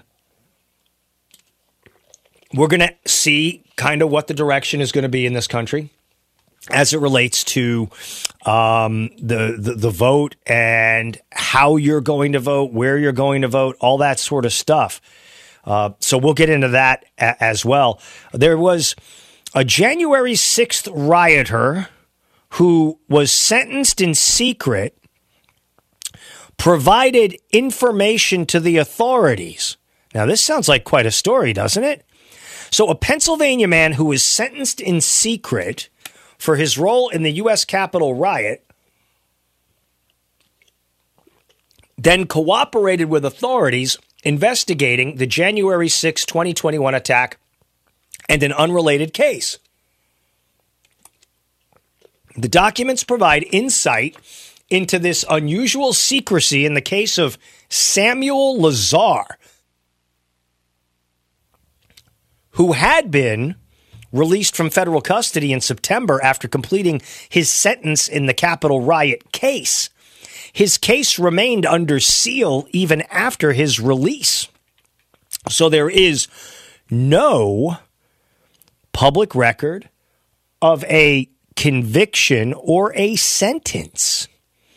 The records unsealed this week show that Lazar of Ephrata, Pennsylvania, admitted to spraying a chemical irritant at police officers who were trying to defend the Capitol and to using a bullhorn to encourage other rioters to take the weapons from the officers as he yelled, "Let's get their guns." He pleaded guilty to assaulting officers using a dangerous weapon and was sentenced to 30 months in prison during a sealed hearing last March. More than 1,200 people have been charged with January 6 related crimes, and hundreds of them have pleaded guilty. But it is rare for records of a guilty plea and sentence to be sealed, even in cases involving a defendant's cooperation.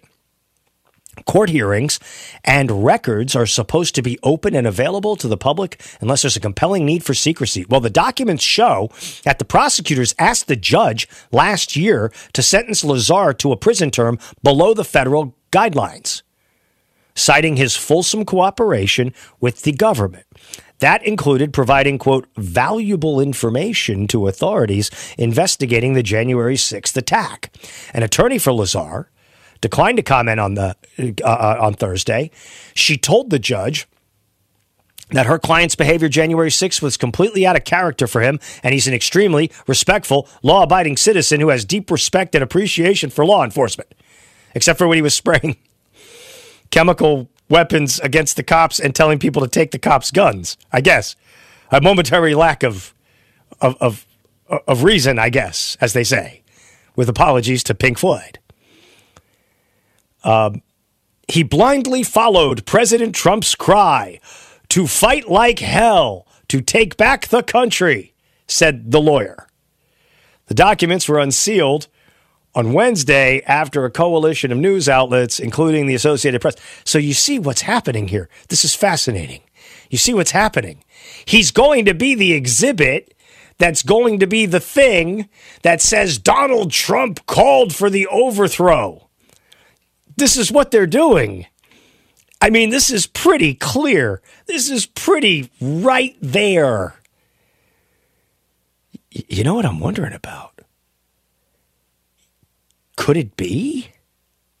Maybe? Is he a Fed? Could he be like a? Could he be like a Johnny Depp type character? Could he be super deep undercover as an agent, that he actually went and did this stuff, and the cover is to sentence him to 30 months, but then they have it so it doesn't show up, and then he's going to be okay? Kind of interesting. I don't know. Wow. What is it that the great philosopher wrote? Once upon a time, things that make you go, Another great hour straight ahead. I'm Brett Winterble. You're listening to Breitbart. No, you're not listening to Breitbart. You're listening to News Talk 1110 99.3 WBT.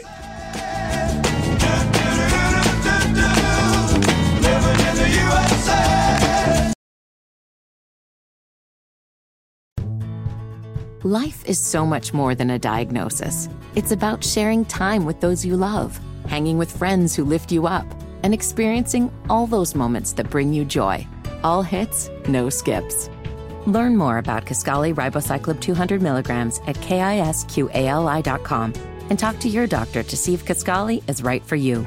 So long live singing to the oldies, jamming out to something new, and everything in between.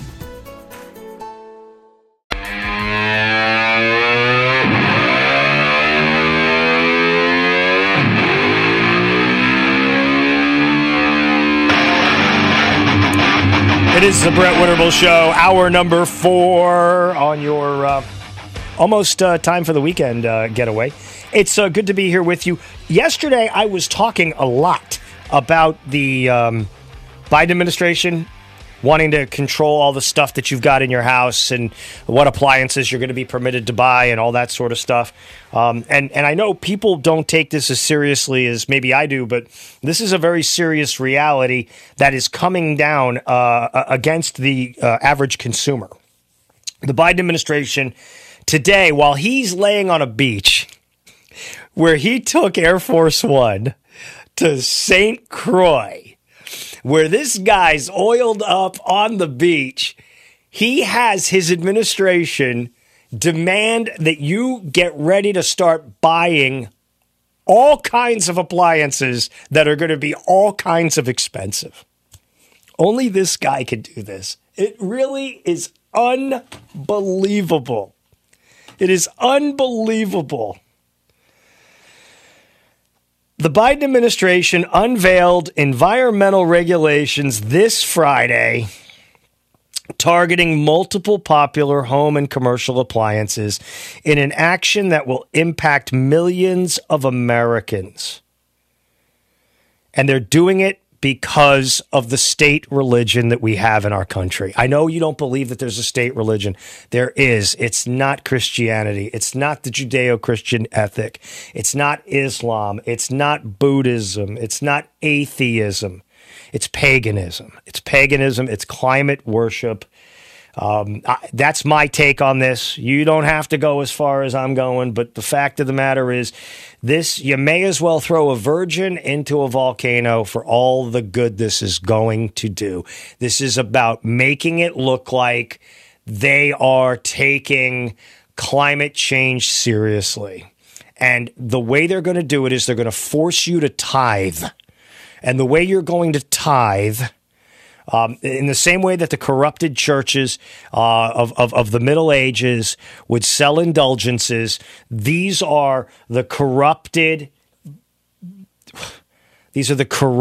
cardinals of the Biden administration who are going to force you to purchase indulgences, and that's going to be new technology that's not going to work as good as the technology you have. The Department of Energy is the modern temple of the paganistic approach that we're talking about. The Department of Energy does not create any energy at all. No energy is created by the Department of Energy. It is the temple. It is the holy of holies of the climate ethos.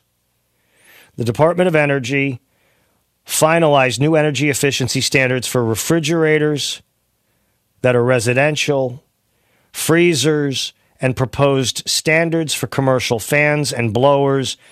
Overall, the agency said the actions would eliminate 420 million metric tons of dangerous carbon dioxide emissions. How do you destroy or get rid of 420 million metric tons of dangerous carbon dioxide emissions over the next 3 decades? How do you do that? Because last I heard, matter can neither be created nor destroyed, right? Isn't that part of the physics ruling elite class?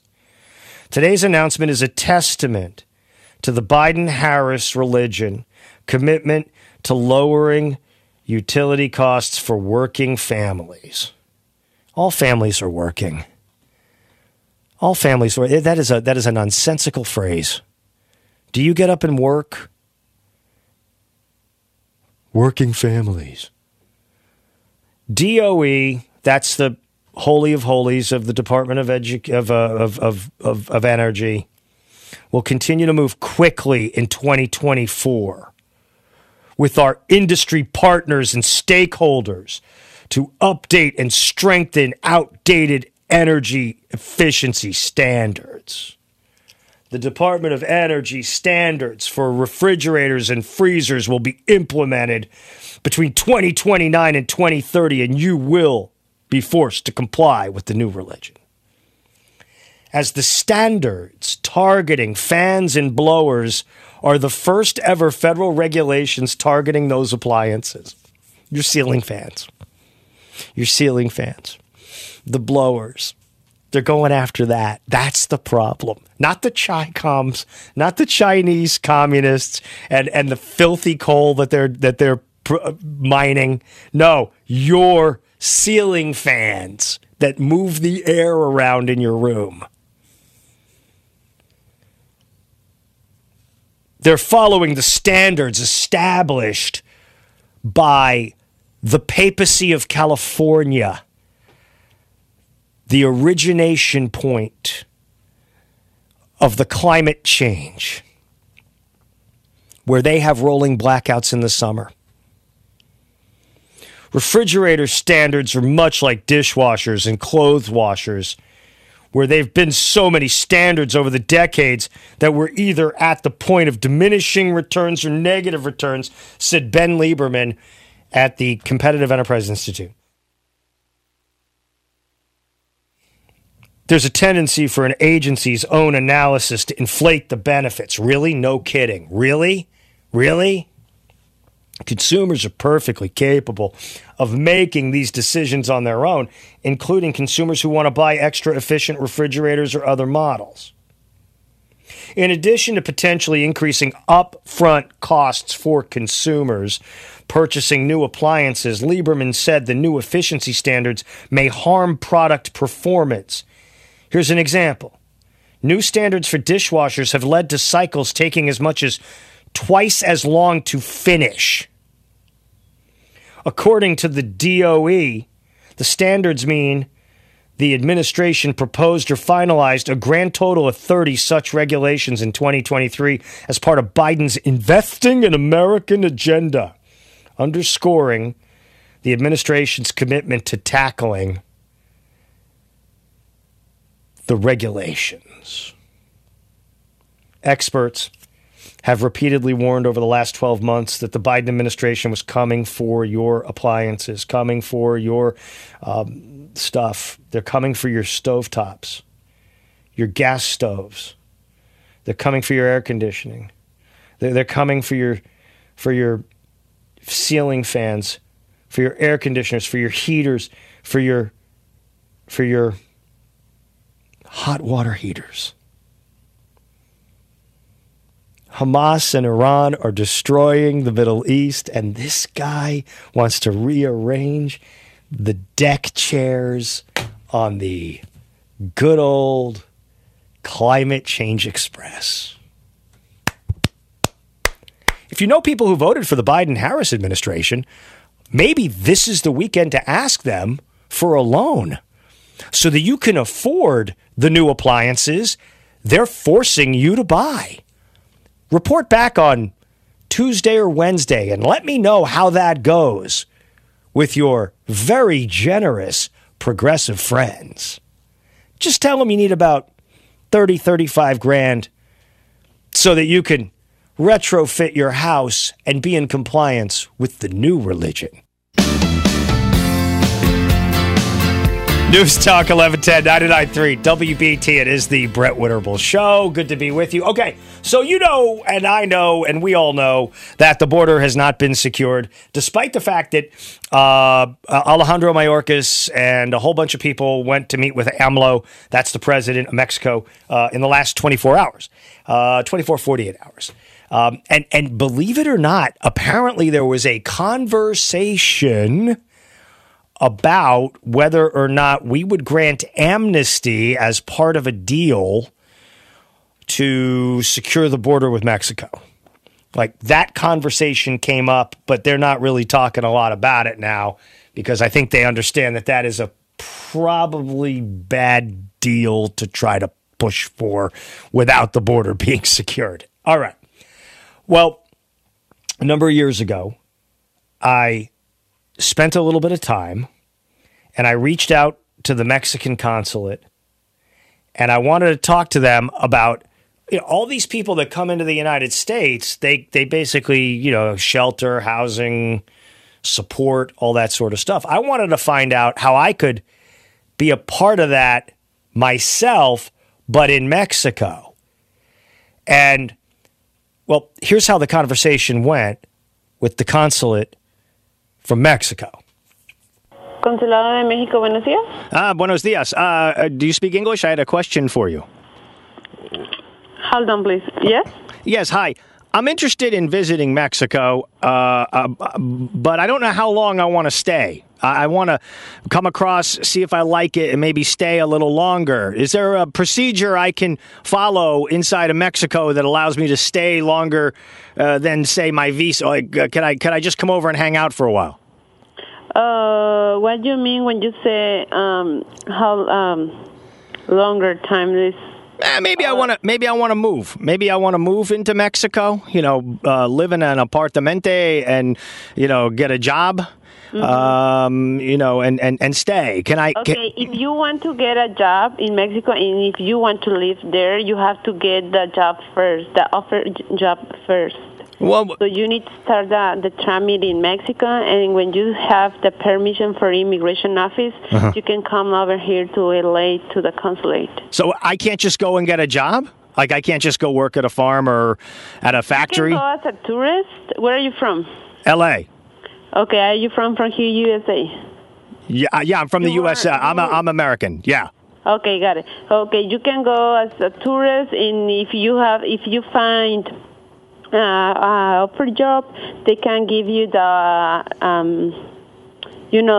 the letter, something like that. They need to go to the immigration office, and then you need to make an appointment with us here in the consulate and to apply for a temporary resident visa.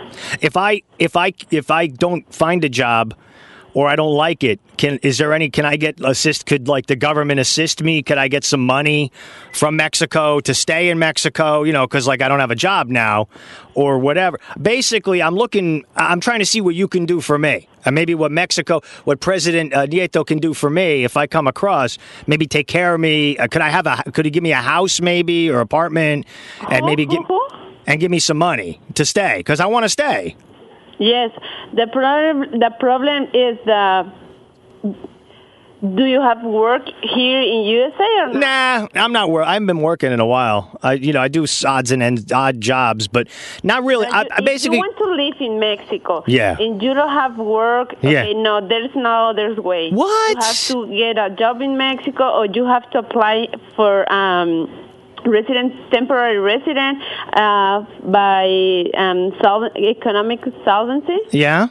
And you have to prove that you have employment here in USA, or do you have a pension or something like that you get money. That's not fair. I just to live in Mexico without money. But I thought. Really? I thought that, there's people from Mexico coming here. Why can't I go there? And, there's obviously a lot of space now because people are coming here. And I thought maybe I could get a job or maybe not. And do I have to speak Spanish to live there? Can I just talk English? Yes, you can stay there. So there's a lot of people living in Mexico. Yeah. It's your option. You have any legal status because you are as a tourist. You cannot work. You cannot live in Mexico. If you want to do it. But the law says that if you want to live in Mexico 6 months and a year, I don't know how long are you going to stay there, you have to apply for a visa. What will happen if they catch me and I stay too long? What happens? What happens? You are going to deport. They're going to throw me back in America? Yeah. Yes. Okay. If you are in Mexico, stay in Mexico more than 6 months, yeah, and they check that you are living in Mexico without visa, they are going to deport it. After that, you have 5 years to not, and you cannot go to Mexico in 5 years. I can't come back for 5. So they throw me out. I can't come back for 5 years. Yes, at least 3 years or 5 years. So I can't get I can't get the president to just say, okay, you can stay. I got to follow you have rules I have to follow. Okay. I appreciate your time. Adios and muy buen, and thank you very much, okay? Okay, so I got it. I think I might just take a bus and come over, though. Okay, I think I might just check our website, and there's a lot of kind of visa. You can check what is the visa do you need. Okay. Thank you. Have a nice day. Bye-bye. You too. Bye-bye. You can't just go over. But what happens? Can somebody explain to me, what's the difference? I could go over there. I could work. I have skills. I could grow peppers. I could do tuck and roll, upholstery work. I could be a talk show host over there. I don't speak Spanish, but that's okay. A lot of people speak English in Mexico. I could be Bretito in the morning or something like that. I mean, whatever it is. But what do they say? She says, you can't, we're not going to give you free stuff. We can't give you, and when I said, can you give me housing? What does she say? No, we don't do that. But what are we doing? Why are we doing this? Is this the old double standard? Is this the old, it'll get you every time, that double standard. You think you can go over to Mexico and just live like the people are coming here and they're living. And by the way, I thought I made a very compelling point when I said there's a lot of people leaving Mexico. There's no space. I'd like to maybe occupy some of that space. But apparently they got rules in Mexico. Who knew they got rules in Mexico so you could immigrate? And if you stay there too long, you can't come back for 5 years. They send you home. That's rough. That's rough. I figured they're coming here. We could be going there. Who's going to know? Who's it really going to hurt? Life is so much more than a diagnosis. It's about sharing time with those you love, hanging with friends who lift you up, and experiencing all those moments that bring you joy. All hits, no skips. Learn more about Kisqali Ribociclib 200 milligrams at KISQALI.com and talk to your doctor to see if Kisqali is right for you. So long live singing to the oldies, jamming out to something new, and everything in between.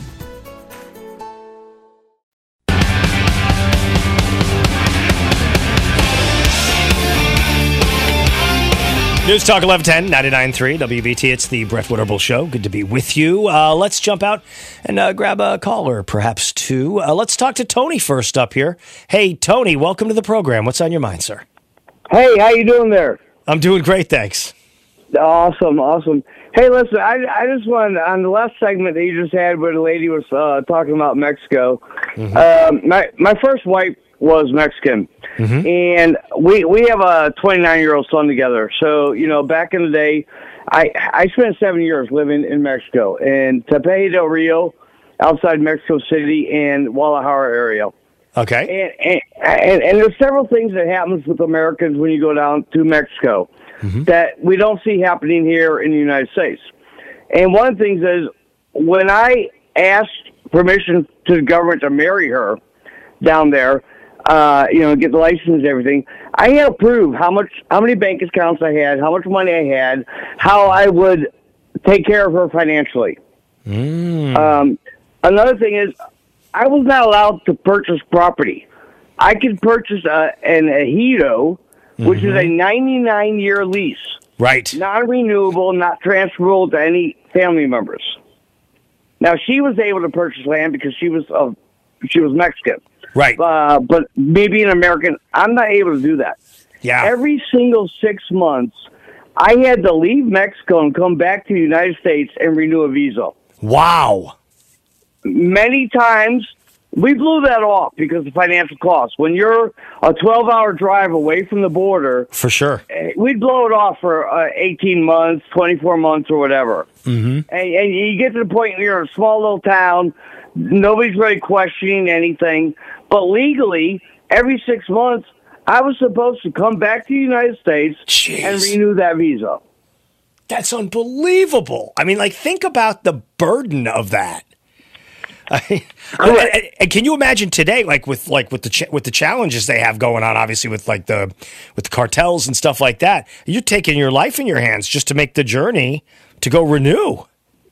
Even back then, yeah, I remember we were in a town called Tepeji del Rio outside Mexico City, and we would travel from Tepeji to a neighboring state. El Salto it was in the state of Mexico, and Tepeji was in the state of Hidalgo. And it's like a 20 kilometer little drive to go from the one town to the other over the mountain pass. And we had seen judiciales and federales having gunfights against each other while we're driving a little Volkswagen Bug with our family of 3 kids up in there. Oh, my gosh. Today, I can only imagine how much worse compared to what it was 28, 30 years ago. Yeah, see? But that was the whole purpose of me playing this, because like people just come into the United States like it's no big deal. And there's no, I mean, he's said the border's basically open, and it is. you just show up and you go to school and you do all that stuff. And, I think a lot of people would be shocked to realize that, like, people don't typically get to go to school unless you got the money to pay for it down in Mexico, right? I mean, it's not, people don't just get to go to school like we have it here. On that very same note, when I arrived to Mexico, my ex-father-in-law says, "Well, Tony, what do you do for a living?"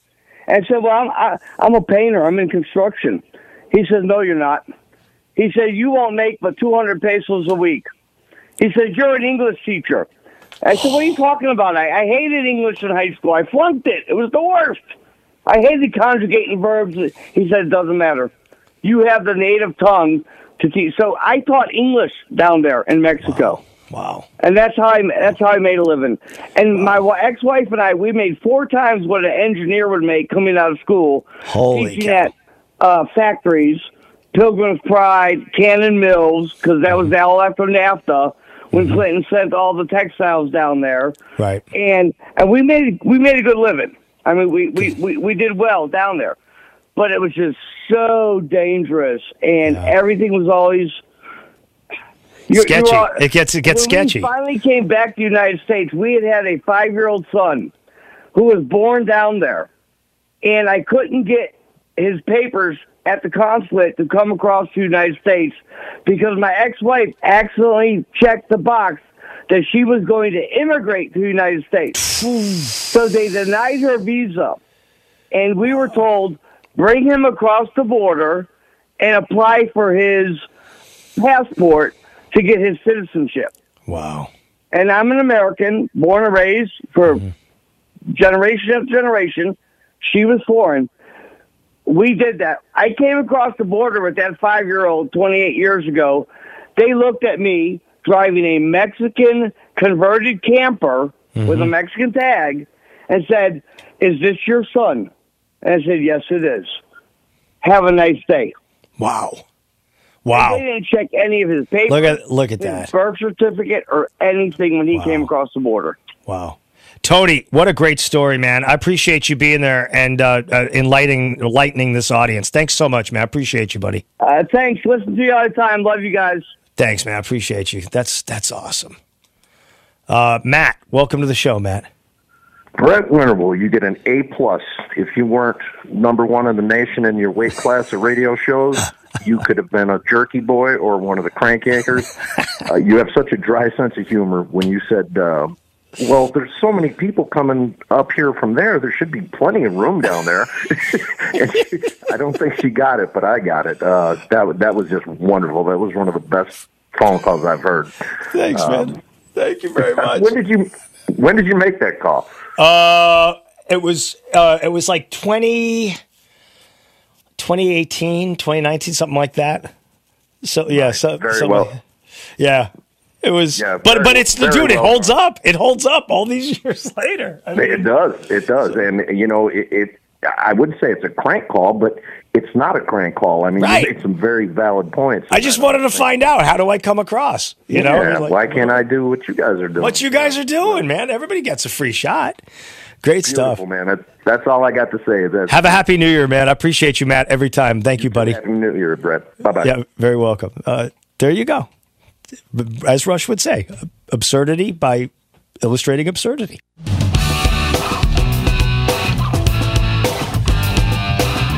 News Talk 1110, 99.3 WBT. It is the Brett Winterble Show, 704-570-1110. It's amazing when you see stuff that people actually try to pull and get away with, okay? Recently, a security guard, police impersonator, attempted to pull over a police captain in New Mexico. Like, cops really hate police impersonators for obvious reasons, but when given the opportunity to bust one, they will jump at the chance and hope it discourages copycats. So when a security guard allegedly tried doing a traffic stop on a police captain in New Mexico, the state police responded and took care of business. According to NW Body Cam, which uploaded the body cam footage of the incident on YouTube. It all went down earlier this year.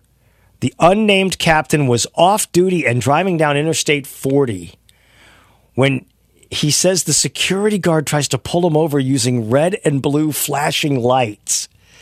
When the captain started pulling over, thinking the unfamiliar car must be with the sheriff's office, the suspect switched off the lights and kept driving. That's when the captain called for active units to respond. As is often the case, the security guard was driving a vehicle which, at a glance, could pass for a police cruiser. He was also wearing a tactical vest and a radio, first aid scissors, and other items which would cause a lot of people at first glance to think he's really a cop. The guy tries to tell the police he's in charge because they're on a business property he's paid to patrol. He clearly doesn't understand that you can't commit a crime on a public road, then flee to a private road, and then say it's just that's how it is. After he refused to hand over his driver's license, the state police explain that this guy's going to earn an immediate arrest. He doesn't back down. He resists arrest. That's interesting because his behavior wasn't too dissimilar from the car thieves and other criminals that you see free from police. The rent-a-cop also tries to lecture the police after he gets arrested and nitpicks how they perform the technical nature of their job. I mean, who does that? How do people do this? There are so many departments that are like they're like desperate to hire people to be law enforcement. They'll send you over to your they'll send you over to wherever, and it's like you could do great stuff, and instead you want to be this weirdo. I've never understood the weirdos that want to pretend to be cops. Oh, well, I'm going to put on all my gear and I'm going to go try to run a guy, and it's a police captain. I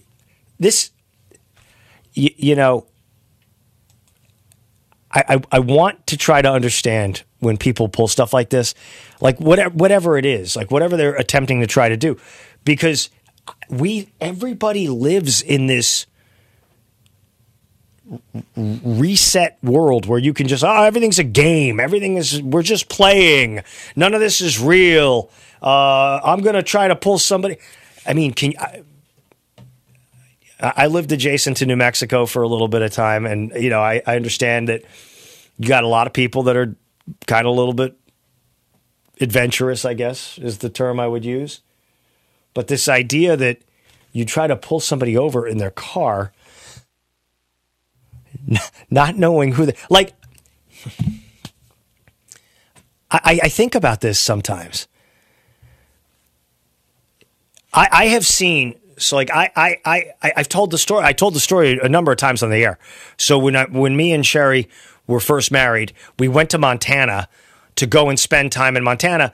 It was like a vacation that we had dreamt of doing for a really long time, and we pulled into a remote part of the park that was there, and we were kind of admiring the wildlife. There were antelopes and stuff like that, and we were admiring them, just like standing by our vehicle, looking at like, wow, this is incredible nature that you don't get to see where we were living at the time. We were living in New York City, and a van pulled up alongside us, and they did that thing where it's like a gravel road, and they hit the brakes really hard, and the kind of skids on the gravel, and the door flew up. It was a minivan. The door flew open, and you hear like the mom and the dad in the car yelling, "All right, look at that. There's antelopes. Let's go get them." That's what they said. They said, "Look at those antelopes. Let's go get them." And they jumped out of the car and ran towards the antelopes that were in like a marsh or whatever the heck it was. I'm not totally fluent with like rural areas like that, but the antelope was just like standing out there. And it was a dad and a mom and then like a 13-year-old girl, and then like a 9-year-old boy, and then like a 5-year-old boy, and then like a 3-year-old kid. Like a 3-year-old. And dad and mom are leading them in to go run in, and they're like, antelope, let's get them. Tommy, what does get them mean? Like, what are you going to get with an antelope? So, but they ran in. They ran into like the marsh. They ran in there. And not like, I don't know, about maybe 90 seconds later, you hear them running back in exact opposite order. The 3-year-old, the 5-year-old, the 9-year-old, the 13-year-old, the mom, and the dad. And they leap back into the van and speed off. And to this day, I think about this and I go, who declares antelope get 'em? Like, what does one do to get an antelope? Like, I would not want to go near it. You see all kinds of wildlife out there, right? That's why I always make the case, do not harass the buffaloes or the bison. They're amazing animals, and they will destroy you. Look at their back legs. They got a hard head, and they got shoulders, and then they got legs that look like a linebacker who will kill you with the speed they can produce. Mountain goats, grizzly bears. I saw all that stuff come through where we were camping, and I was fascinated by it. And I never once uttered the phrase, hey, buffalo, let's get it. I'm going to ride him. Oh, there's a bear with a baby bear. Let me get between the two and take a photograph. I mean, this is like, we always over assume that people have more common sense than they have. And common sense, as cliche as it sounds, is like, oh, common sense isn't as common as it used to be. Common sense is getting extinct. I mean, it's really, I'm going to pull some rando over on a highway, and then what are you going to do? You're going to go grab an antelope, and then what are you going to do? You're going to drag them to the car? You're going to ride them? You're going to make a picture? Because back then it was taking a picture. It wasn't like selfie time. It was, the dark ages. And so, you look at this and you go, people just don't, I guess there's no boundaries anymore. There's no like boundaries of reality. Everything else is just really, really freaky all the way around. Listen, I want you people to have an absolutely incredible New Year's weekend. I am so blessed to be able to come behind this microphone and spend time with this audience. 4 hours, Monday through Friday. It is always such a pleasure, and I'd be remiss if I didn't thank profusely my incredible team, Tommy and Pam Warner and Anna Erickson, TJ when he's in doing it. We have got such a tremendous team, and we've got so much great stuff planned for 2024. It's really going to be an amazing year. It's an election year. It's going to be compelling. It's going to be important. And I promise you this, my guarantee for 2024 is it's going to be better than 2023. And we're going to have a lot more laughter and fun. And what we're going to do at some point is we're all going to get together and we're going to stand looking at each other. And I'm going to point and I'm going to say, all right, everybody, look at that. Let's get them. Not. Have a great New Year. I'm Brett Winterble. News Talk 1110 99.3 WBT.